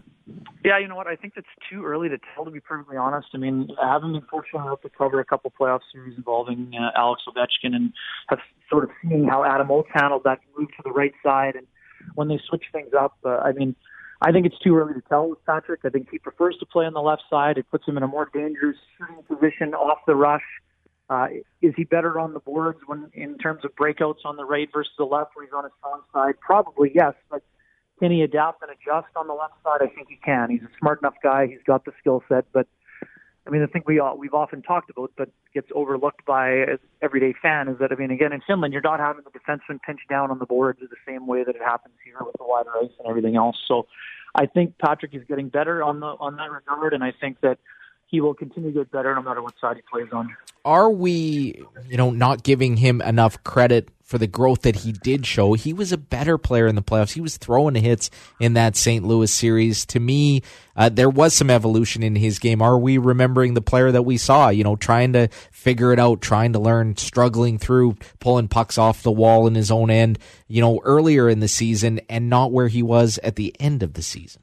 For sure, and I think the recency bias is something that we have been speaking about quite regularly during the off season. I think that people have forgotten, what was only 24 months ago he was a 44-goal scorer. I think he was one of the best Jets forwards in the playoffs, and I expect him to continue to round out his overall game. Ken Wiebe, The Athletic, talking about Patrick Laine's 2-year bridge deal with us today on TSN Radio Winnipeg. It is breaking news, 6.75 AAV. We got our fingers crossed he did double dip, and Kyle Connor signs as well on the dotted line today, and both of them are back in the fold. Who pays the price for this? You get two real talented guys coming to the top six. Who are the guys who are like, there goes that opportunity, that are still in Jets camp? Well, I mean, I think Jack Roslovic, where he was going to go, I think it was a question mark, obviously, but again, we don't know if he was going to be with Adam Lowry and Andrew Kopp anyway, or if he was going to be in a Brian Little role, or if he was going to be up with Mark Scheifele if those two guys weren't there. So I don't think this means that Roslovic goes immediately to the fourth line. Obviously, Matthew Perreault, I believe, will be impacted right out of the gate with this news probably. But again, Paul Maurice mentioned yesterday with Paul Edmonds that he expected him to be with Brian Little regularly anyway. So I don't think maybe one of the signs from today's earlier cuts with Chibisov going down, maybe that should have been a sign to us that things are getting closer on those other fronts. Not that Chibisov was going to play on the top line, but he could have been a placeholder until those deals got done. So obviously things will shake down as they come, and whoever's playing the best probably will be earning the most ice time. And I think obviously there were not going to be a lot of top six openings available to the Jets players this year anyway, because everyone expected those guys to be back, whether it was for Game 1 or sometime in that first week of the season. Is there any chance there's a bridge deal for Connor, that they can't come to a number on a long-term deal? Yeah, I mean, it's always a possibility, but I wouldn't expect that. I think, from the signs of things, I think they were getting, I think there's some progress. Again, obviously, every dollar being important, both sides are probably digging in, yes, but I think at the end of the day, both sides know that it's best for both parties for Kyle to be in the lineup for Game 1, and whether that costs him $250,000 a year or $500,000. I mean, or if the Jets have to pay those numbers, I think at the end of the day, that deal is going to get done. And no, I don't think it's going to be a bridge. I think it's going to be a long-term deal. My best guess is 6 to 7 years, as I mentioned. It's somewhere in that 7.15 to 7.25 range. Great stuff, Ken. Thanks for jumping in with us today. Big news, obviously, in Winnipeg Jets camp, and you're on it. We'll look forward to reading your in-depth thoughts in The Athletic. Right on, KO. Thanks. Have a great day. No problem. Ken Wiebe, get your subscriptions to get his full feedback, deep dive into Patrik Laine's 2-year bridge deal to return to the Winnipeg Jets. 6.75 AAV. There appears to still be more than enough money in the kitty to get Kyle Connor under contract as well and move forward with your top 6 that everybody had projected, and some just pure joy, I think, for Jets fans, and relief, a sigh of relief. I know you're still nervous about the back end, but goal scoring, at least at first blush, is going to be a lot less of a problem when you can add a Patrik Laine, and we'll wait to hear if we get a double dip. We want your reaction, Jet fans. Yes, we do. Laine is finally coming back, waiting an official announcement from the team as well, but the insiders all over this and giving us the numbers and the breakdown. $7.5 million in the second season for Patrik Laine, and that sets his qualifying offer. You can reach us through the Odds Shark inbox. Deliver your thoughts about Patrik Laine, about what you think Kyle Connor, what's the line combinations going to be? Are there going to be ruffled feathers? All things Laine. Text us at 129090, and please add in your name so we can give you a shout out and give you credit for your thoughts and your feedback. You can tweet us at TSN1290 Radio, and you continue to make posts and comments on our Facebook and Instagram sites as well. Visit oddshark.net, free sportsline stats and matchup information, your reaction and more to Patrik Laine's contract extension, 2-year bridge deal, $6.75 million. Next on the Don Beetle Roundtable on TSN Radio, Winnipeg. How you feeling now, Jet fans? Patrik Laine, Darren Dreger breaking the news this afternoon. A 2-year bridge deal, 6.75 AAV. Last year, or the value on the last year is $7.5 million, so that would be his qualifying offer. Moving forward, we are looking for your feedback. In the OddsShark inbox, you can hit us up by texting us at 129090. Add your name in on the text so that we can give you a shout out and some credit for your feedback and your thoughts. You can also, always, you're welcome to tweet us at TSN 1290 Radio, and that will get to us as well. If we can make sense of your Twitter handle, we give you credit for that, and we got a treat for you, right? Obviously, it's massive news here in Winnipeg with Patrik Laine re-upping. Don Vito Roundtable replay hour. No, that's not happening. Not a chance. You know what we're going to do is open up the phone lines. Boston Pizza fan line 780-1290 is the number. It is a time to celebrate, I would imagine. What do you think is going to happen to the line combinations? When does he slot in? Where does he slot in? What happens to Ehlers? Does Connor get done? Do we get a double dip today? So many moving parts throughout training camp, but this is obviously a huge one and a massive one for the Winnipeg Jets. Still lots of positivity that could be pouring out. So we'll stay live with you for the next little while here. Open up the phone lines. Get your feedback. 780-1290 is the number. Are you happy Patrik Laine is signed and sealed for 2 more seasons? $6.75 million. The RFA is off the board, if you will. We'll return with your phone calls, with feedback on the text line at 129090. Hit us up, and we will continue to react to Patrik Laine Day in Winnipeg right after this on the Don Vito Roundtable, TSN 1290. With you in the Royal Sports Studio. We are live for the next hour. I know obviously you get a replay hour on a lot of days. Not today. Patrik Laine, according to TSN's Darren Dreger, now being confirmed by all the other outsiders out there, has reached an agreement with the Winnipeg Jets. We're still awaiting an official announcement to come from the team. Reaction from Kevin Sheldayoff. Maybe he's busy dealing with Kyle Connor's agent. And maybe we're going to get a double dip here. Still no word on an extension for Kyle Connor, but a 2-year bridge deal for Patrik Laine. $6.75 million is the AAV. Pretty reasonable. Right in line with what we've been seeing from the other available RFAs in other markets. Shy, obviously, of that Mitch Marner one, which certainly seems to be the outlier. The difference in Laine is it's only a 2-year deal, betting on himself, looking for big production and therefore a big payoff. I think in some ways that helps the Jets, that you can look at it that they'll have this player not walking anywhere near unrestricted free agency in a whole different bunch of issues that you would have to deal with in that situation. We knew that the clock was ticking, that you're running out of time to get these players under contract in order to get them here and get all the paperwork done, assess the shape that they're in, get them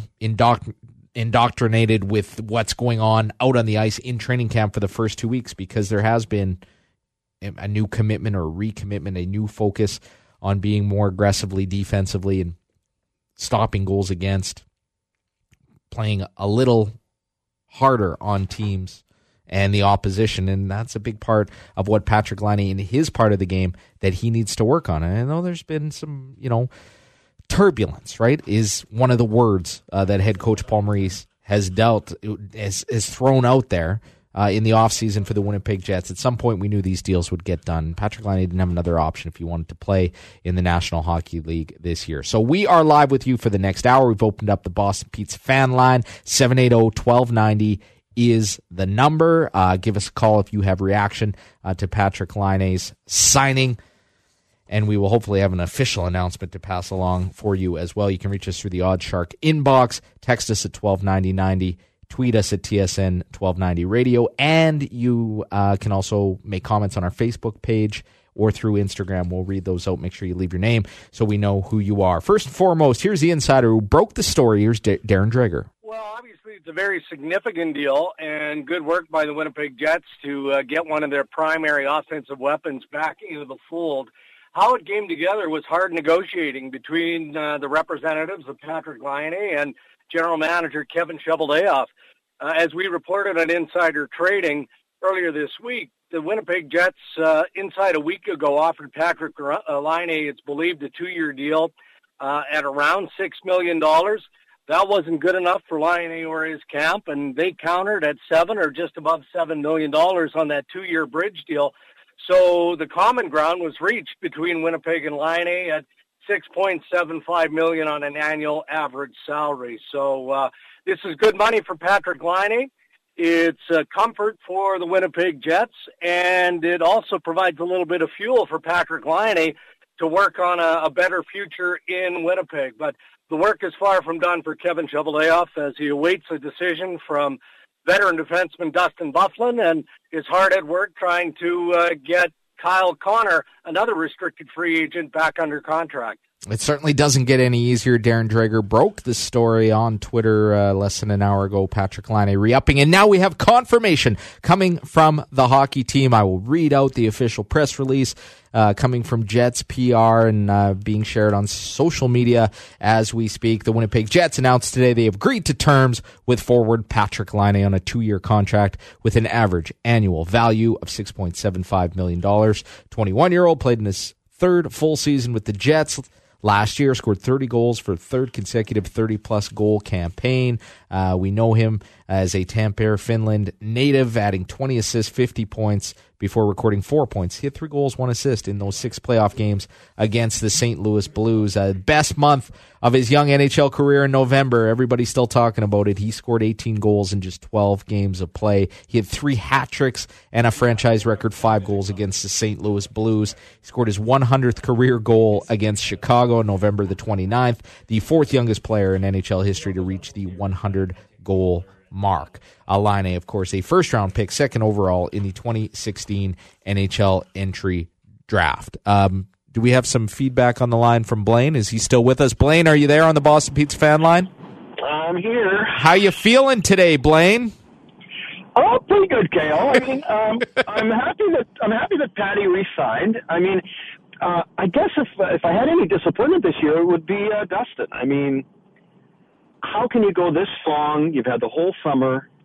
So that's really, I think that bothers me more than both Kyle and Patty sitting out this long. But nice to hear he signed. It'll be really nice if we can get Connor done and then get some type of closure with Buff, whether he's here or not. I mean, unlike a lot of my friends that I've talked to, I have a lot of faith in this year's Blue Line core. I like the young kids we got. I think we're going to do okay. Of course, admitting that not having Dustin in the lineup is going to have some impact. Let's face it. But you learn to deal with it, and hopefully other people step up. What do you think? Well, it's been good news so far. Let's hope it keeps coming today. That's where I'm at. Jet goggles on and fingers crossed. This was the first big one, hopefully, to fall, and hopefully you get a couple more decisions made, and the Winnipeg Jets can roll out and, once again, get back in that contender conversation, because I'm not sure they're there nationwide right now. No, and I agree, but I'm keeping good thoughts. Hey, we got a lot of talented kids, so let's hope it all comes together. I like what I've seen so far as well. Blaine, thanks for coming through on the Boston Pizza fan line. Appreciate the instant feedback.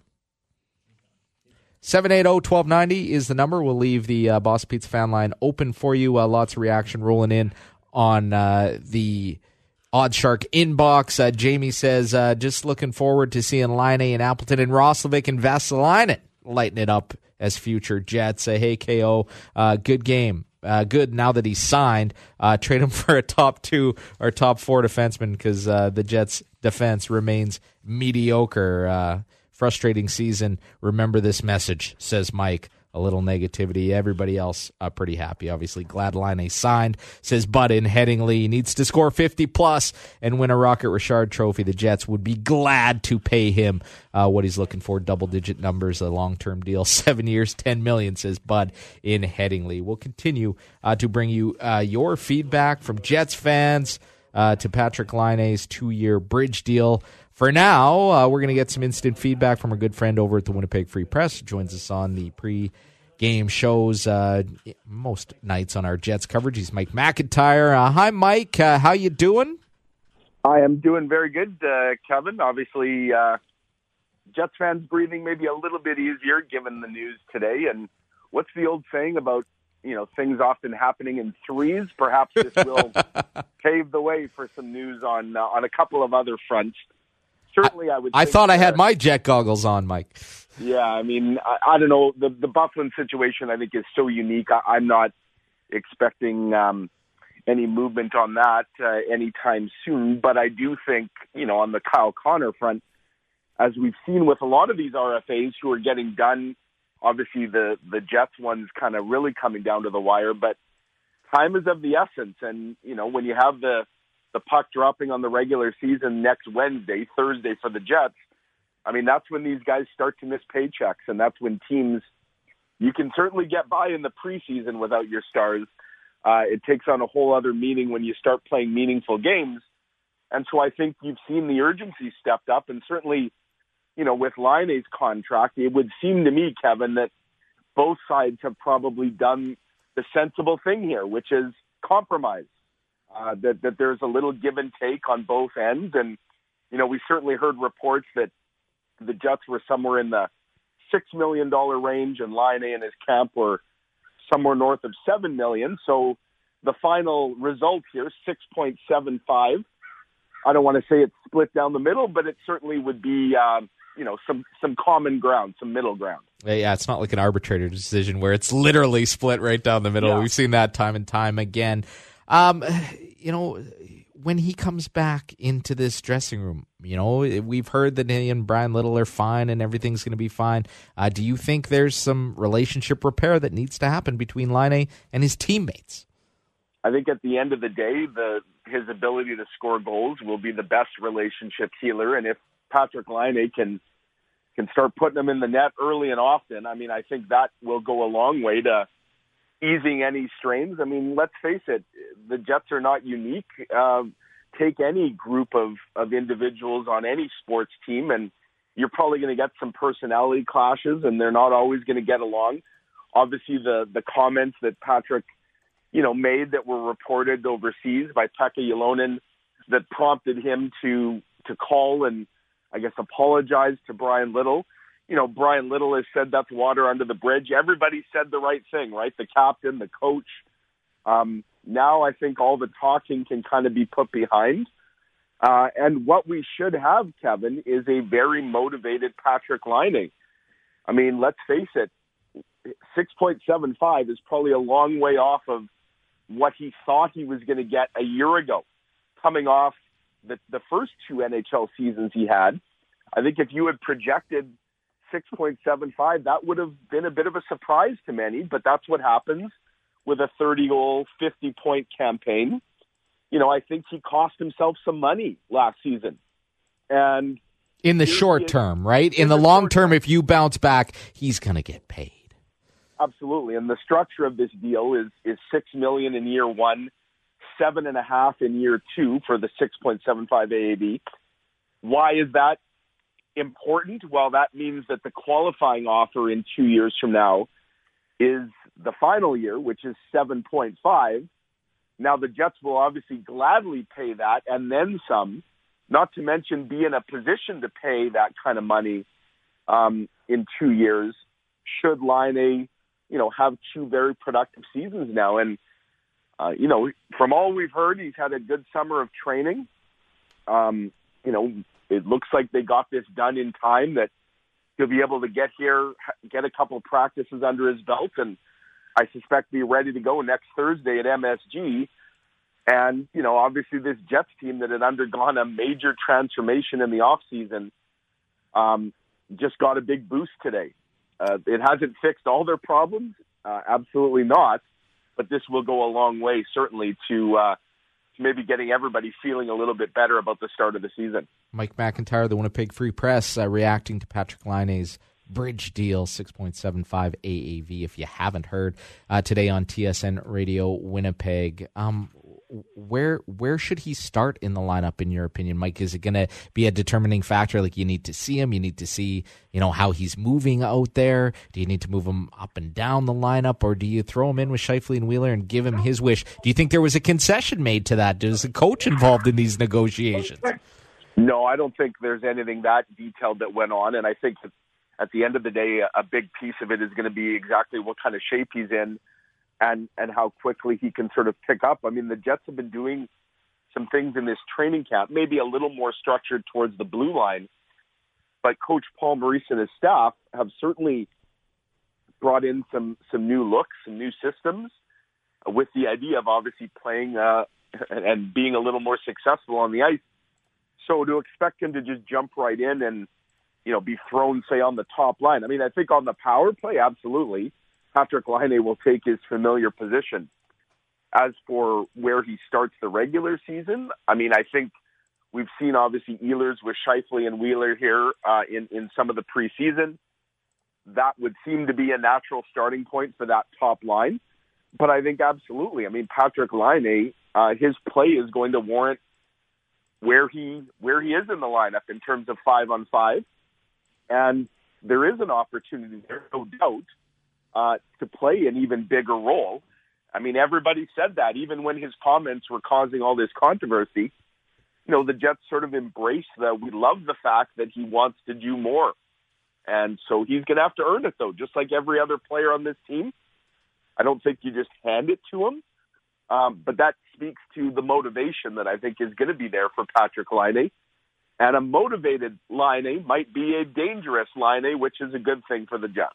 I would certainly believe in that statement. How soon do you think this Kyle Connor, the follow-up, comes? Because in my mind, and I think it was widely assumed that the Kyle Connor one was actually the easier deal for Kevin Cheveldayoff to come to grips with.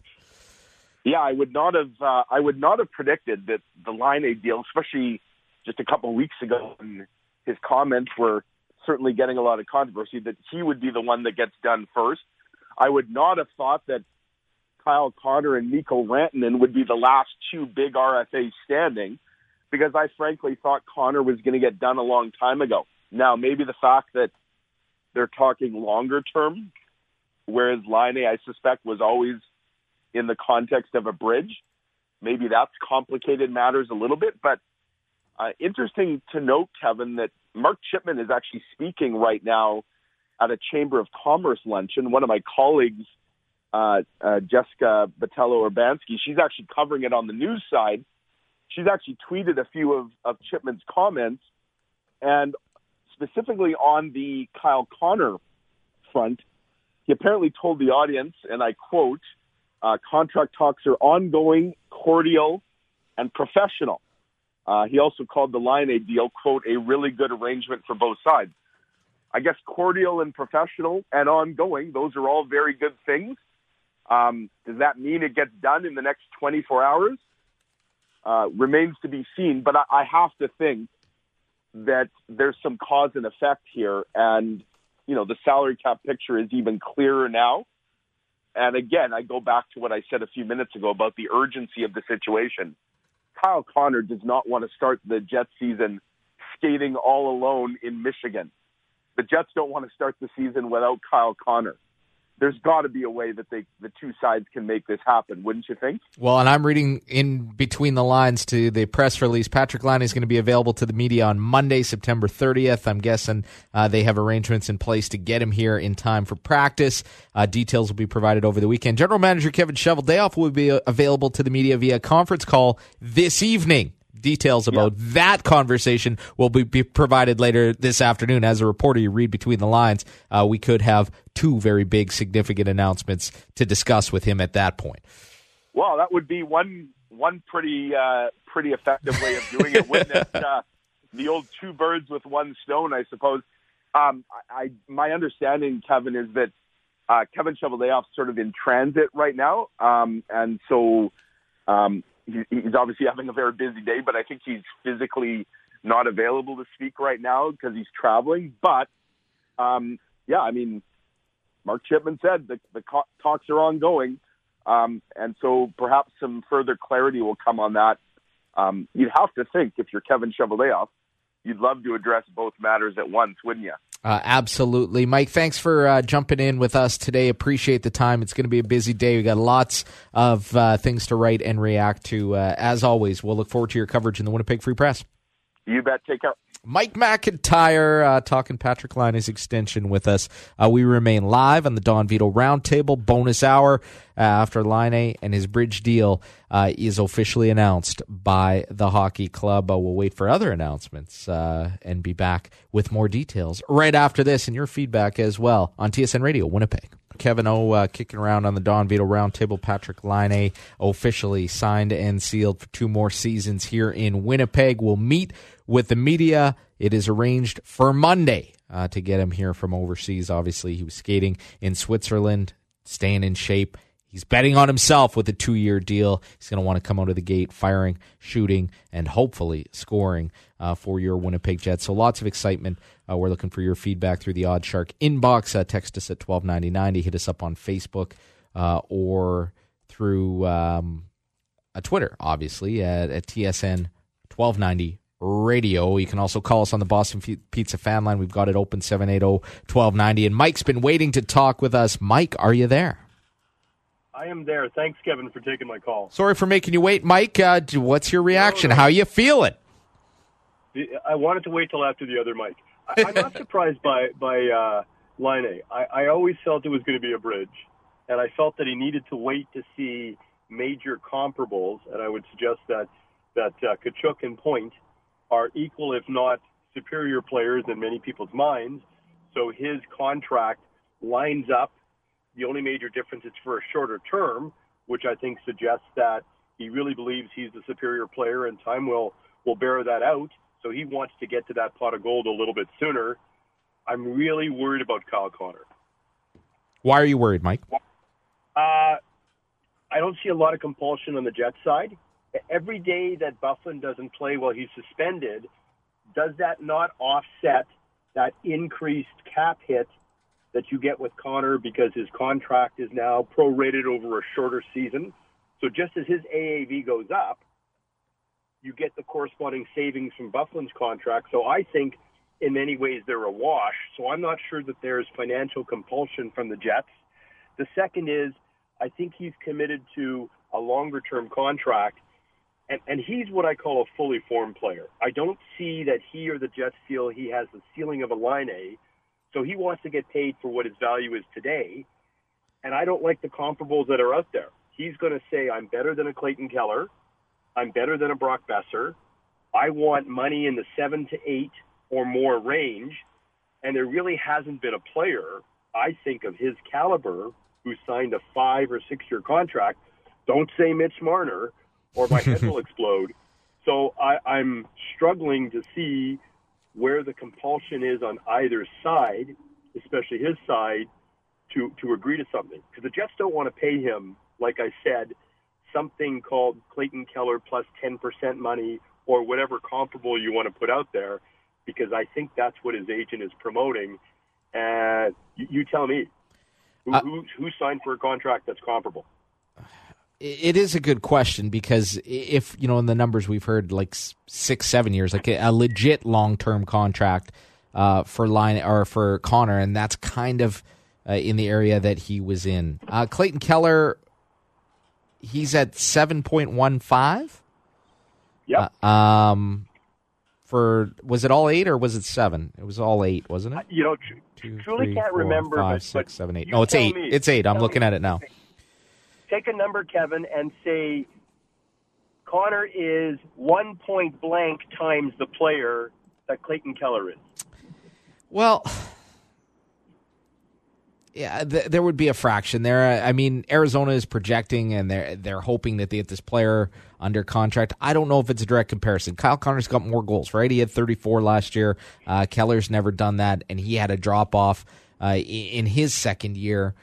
So it's not close. You're a 30-plus goal scorer pretty consistently for Kyle Connor. He's done it every year that he's been in the league. You do have things fall back, though, right? We saw Patrick Laine go from 44 to 30. So it's not a direct curve, right? It's a direct trajectory straight up at all times. So it's tough. You're ignoring what's called the negotiation. And the negotiation is that's not going to be part of the conversation, certainly on Connor's side. And his trend has been only positive. He's not Sebastian Aho, but I worry that if there was a comparable out there they're going to seize upon, it's somewhere in that arena. And he's going to say, well, fine, he maybe is a little better than me, but he signed for 5. If you want me for 6, 7, or 8, that's the kind of money I'm looking at. They had the leverage of an offer sheet there, right? No doubt, but I think people would say with hindsight, Carolina was thrilled to pay that. I agree. I would be in that camp. Right. So one of the ironies of that is I don't understand in the case of Aho, could Montreal have played, I call it a soft offer sheet, and say, would you take, 8.5? Aho goes back to them and says, I don't have a signed document, but here's what's on the table. And they say, well, match it, and Montreal comes back with a different number. But back to the comparable, do you think the Jets are anywhere close to 8? And I wouldn't pay him 8, but do you think the Jets are anywhere close to 8 in their offer for Connor? in my best estimation, I would say 7.5 would be the highest it would go. But we're all going to find out together, Mike. The comparables are different in each market, and it depends. Is the player looking at the big number, right? The overall number. There's been a lot of guys that, I want 60 million, and then we'll figure out how it's arranged and where it goes, or I want 50. Or in some ways, when I look back at the numbers, I wonder if it has as much to do with that as anything else. But we'll all find out together. Thanks for the call, Mike. One more, if I may, Kevin. Yeah, real quick. One of the misunderstood points is I think Connor is just as interested in getting confidence that he's going to play with Scheifele and Wheeler as Laine is concerned about where he plays in the lineup. And I think that's something that gets no play. I think Connor, he'll never get it, but he's just as interested in that. And if he can't get that assurance, which he can't, he wants money. So he's in a not dissimilar position to Laine. I think he understands that his productivity is a little bit a function of who he plays for. He doesn't want to lose that. Or, if it's potentially at risk, he wants to get paid. And if you put him down with somebody else and he isn't the play driver that we think he is, he says, that's fine, I'm paid. That's right. It's free and fair for you to be worried, Mike. Thanks for the call. Thanks for the feedback. We'll continue to try to predict what will happen with Kyle Connor. We are talking about a signed, sealed deal with Patrik Laine today. The Don Vito Roundtable remains live after this. You're listening to TSN Radio 1290. Patrik Laine is under contract as a Winnipeg Jet. Nick Ziffarelli's bringing pizza into the Royal Sports Studio. Andrew Hustler Patterson's here. Ryan Brandt's here. It's a party in Winnipeg, Huss. Laine is a done deal. Oh, man. Great news for the Winnipeg Jets and their fans. We'd heard rumblings that this was coming, and I think most people around knew that something had to give, Kevin. I mean, we're getting down to that point. You heard Bob McKenzie this morning on the Big Show.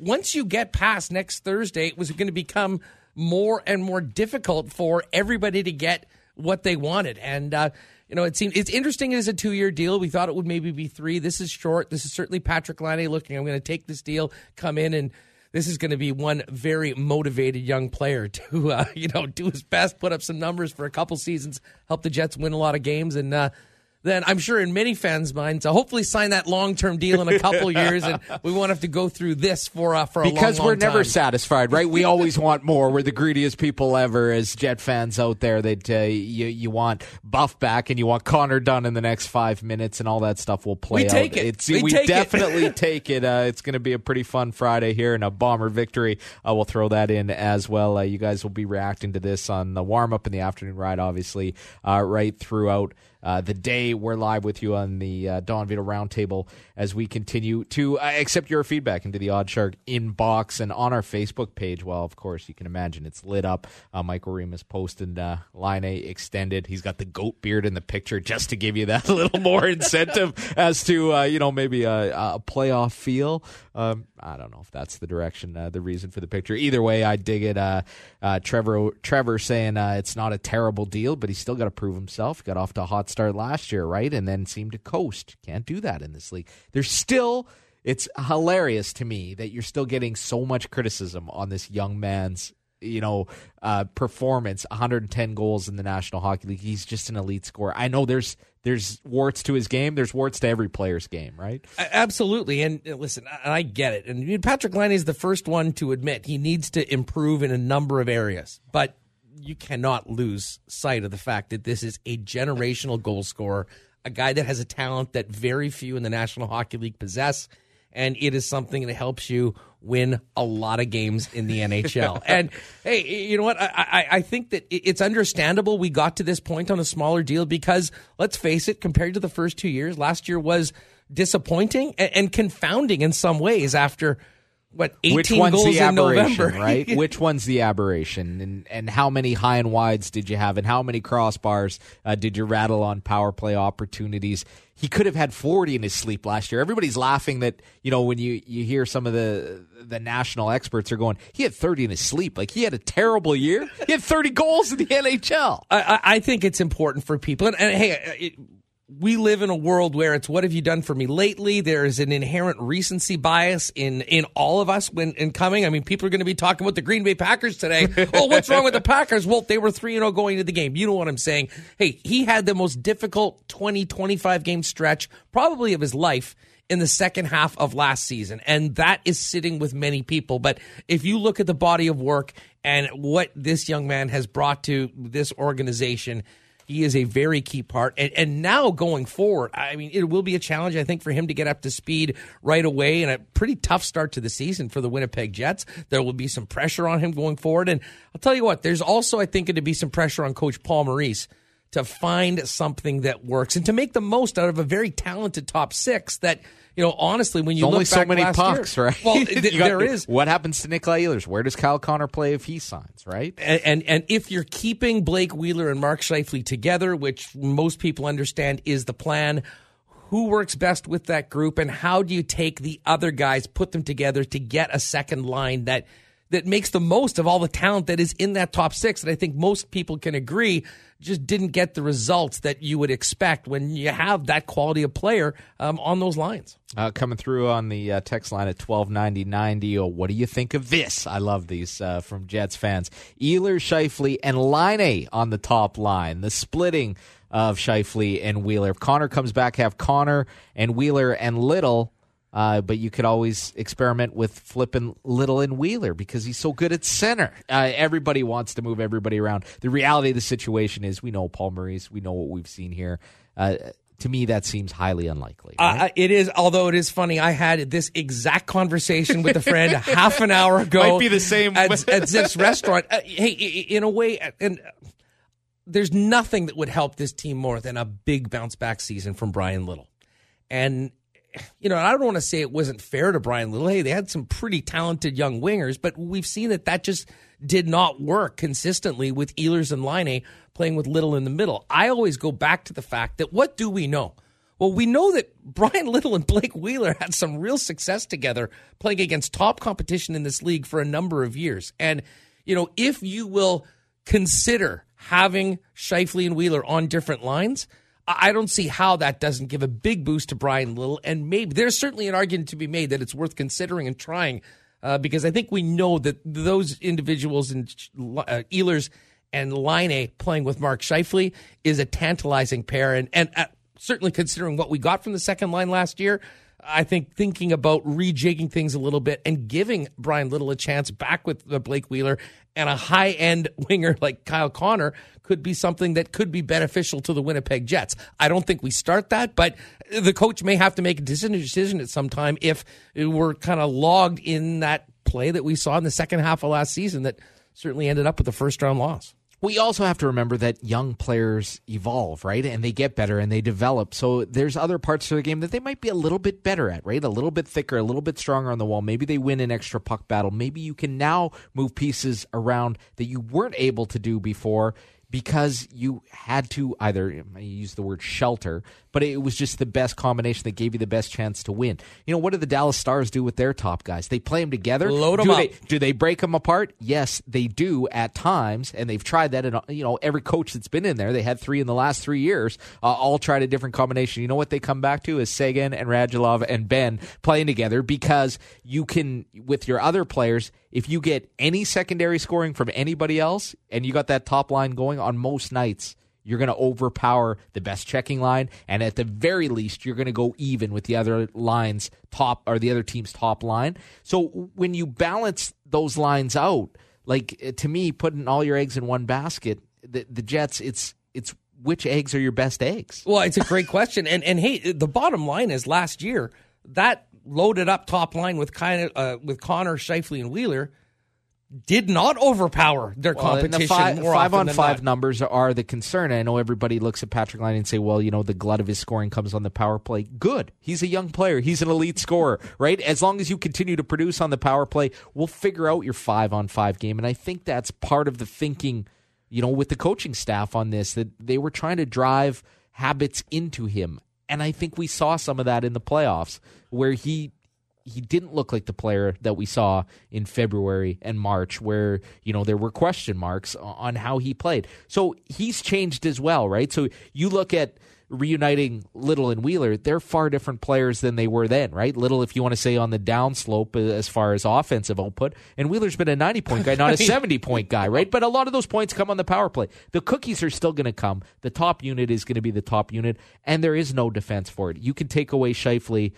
You can't take away Scheifele and Laine at some point. So continue to pile up those cookies and figure out the 5-on-5. Yeah, I'm really interested to see how things look and begin. And hey, to the coach's defense, even if he wanted to try these things, there hasn't been the opportunity to do that because, of course, Patrik Laine just got signed, and we're still awaiting some sort of resolution on the Kyle Connor situation. So, as of right now, he's been playing with with the hand that he's been dealt. But I will say this: if things start off and he does go to rejigging those lines and playing Brian Little with Blake Wheeler and Mark Scheifele with Laine and Ehlers, to use this example, if it doesn't work, the one thing you do know, you can always go back to 55 and 26 and see who works the best with them. And again, with the idea that the guys that aren't in that mix with those two can come together and have a really productive second line, not to mention getting a little more production from the guys at the bottom. And we haven't even mentioned the name Adam Lowry. I mean, Adam Lowry hasn't played a little while, but you can just tell from what coach has said, the responsibility that Adam Lowry takes and the way that, he's played with Andrew Kopp, that there might be more for that group. And you could argue that's your second line already because they come off the bench second, right? And they're playing the second most minutes because they're playing against the other team's best or second best line. And at times we saw coach when he was trying to find a spot for Patrik Laine that would work. On the trip to Finland, that's where he started, right? That's where he got ignited, and he was playing with those guys in straight lines. I think he had a good month that time. I'm pretty sure he did. We'll look into the details, come back with more. We're live on the Don Vito Roundtable. Patrik Laine, bridge deal, 2 years, 6.75 AAV. Back with more of your reaction after this on TSN Radio Winnipeg. Extended version live, Don Vito Roundtable in the Royal Sports Studio. Kevin Olszewski with you. Andrew Hustler Patterson is lurking as well. Big signing in the National Hockey League. Just reading the press release. The Ottawa Senators have reached an agreement with Scott Sabourin on a 1-year, 2-way deal for 700 GERS. Is that what we're talking about in Winnipeg today? Not really, but I wasn't that familiar with Sabourin, and we all were when Austin Matthews did the who is this guy? Well, that's who he is. He came on a PTO and he got himself a deal. Calder Cup champion. He's got himself a deal. No, we're a little more concerned with Patrik Laine and official announcement coming. The teams put out the press release. Laine is going to be here on Monday. We understand. We're following. Now we go into hit up our friend the Soch and start tracking flights from Bern, Switzerland, back to Finland. You got to pick up your Xbox and your 16 copies of Fortnite and pack your bags and get back here to Winnipeg in time for Monday. We joke, we jest, but pretty happy day for Jets. Yeah, listen, this had to get done, and the closer we got to the beginning of the season, the more likely it was that this would be an even more problematic situation. Would it have been great to have him in camp the entire time? Yep, but as we've seen with a number of the RFAs, these deals take time. We hope that it won't be too much time before Kyle Connor gets his name on a contract as well, and then we could just worry about what the heck's up with Buff. Well, and that's some of the feedback we're getting on the Odds Shark inbox on the text line 129090. Keep hitting us up throughout the afternoon. We'll try to give you credit. Corey in the West End saying, sweet! Get Connor back in the fold. Get Buff back, too. It's a great day to be a Jets fan. Kim coming through saying thank you for this Line A news. Not that, hey, we're just passing it along. We're just a messenger. Welcome. Much needed good news on a Friday. Just open every segment with woo, says Tyler. There's a lot more oohs in his text, but you get the general idea. Here's a question on the text line coming through saying, I'm wondering, when is he able to sign an extension? Is it after the first year, or do they have to wait until the entire contract is expired? It's after 1 year, right? Yeah, July 1st Yep. is how the deal works. Yeah, for if it's a 1-year window? deal, you can't sign it until after January 1st, but in a 2-year deal, he'll do the first one, and we could be talking about this even next summer. Well, and do we do the same thing going forward, right? 7.5 is the dollar value on his salary in the second year, so that's his qualifying offer.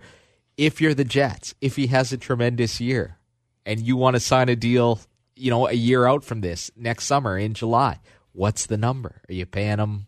If he's a I guess we have to see what happens this season right now. What if he's a 50-goal scorer, right? Do you try to lock him in now with a long-term extension and say, you proved it to us, now here's your money moving forward, never mind the 7.5 and the qualifying offer, and doing all this over again, and we don't know where we're at, and people grilling you all over Finland and, blowing up your remarks and, peeing off your teammates if that's the case, and all that stuff. We're not dealing with any of that. What's that number come in at? Well, that number's probably a big one. Right. I mean, if you're talking about a 7 or 8 year extension beyond these two Does seasons. 40-plus goals prove that to you? With yeah. I mean, to me, hey, listen, if Patrick Laine can go and have listen, there's some other things I'm sure people would like to see, but at the end of the day, if you've got a 40-goal scorer that's 21 years old or 22 years old the next time, that will at that point would have had 150 goals in 4 years, you figure out a way to make it work. But I think from both sides, certainly the hockey club, but also Patrick, they'll be looking to put the second half of last year in the rearview mirror, have a great start, move on. Hopefully he can show some of the things that his game is developing on. And from another side, find more opportunities to get him the puck, whether it's 5-on-5, whether it's on the power play, light red lights behind opposition goaltenders, and then everyone will be happy. But I think that this will be a fascinating couple of years for Laine with the Winnipeg Jets because, coming out of last season, it was almost unfathomable the way things went, especially with the month of November. So there's legitimate questions about the fit. He had some legitimate questions, I think, that were answered very truthfully to the media about, where do I fit with this club?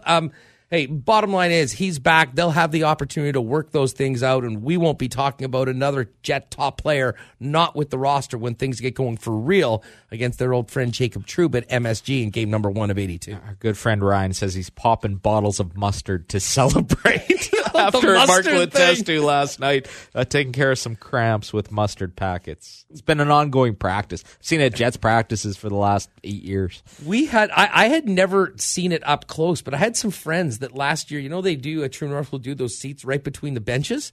And the guy sent me a couple of pictures. Like, what the heck are these guys doing, sucking on packs of mustard? So I think we had Adam Lowry on or Andrew Kopp, and we asked them about it, and they sort of said that. But there was a lot of people that weren't familiar with that. And the beautiful TSN close-up last night of Letestu sucking on a pack from, I don't know, did they get that from the concessions, or do they have a big bucket of them back on the bench? I've never done anything strenuous enough to have cramps at any point. I'm just sitting here and squawking, so I've never had to actually do it, and I'm not a big fan of mustard, I'll be honest with you. More of a ketchup guy. I'm sure that doesn't shock a lot of our listeners. It's for children. It really is. I put ketchup on donuts. That's the story in my house.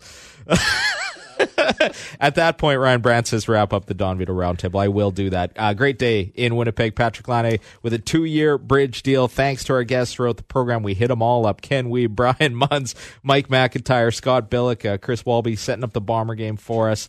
Next up, the warm-up continues to react to Patrick Laine's contract, and maybe we'll get more breaking news throughout a fun Friday. Thanks for listening to TSN Radio 1290.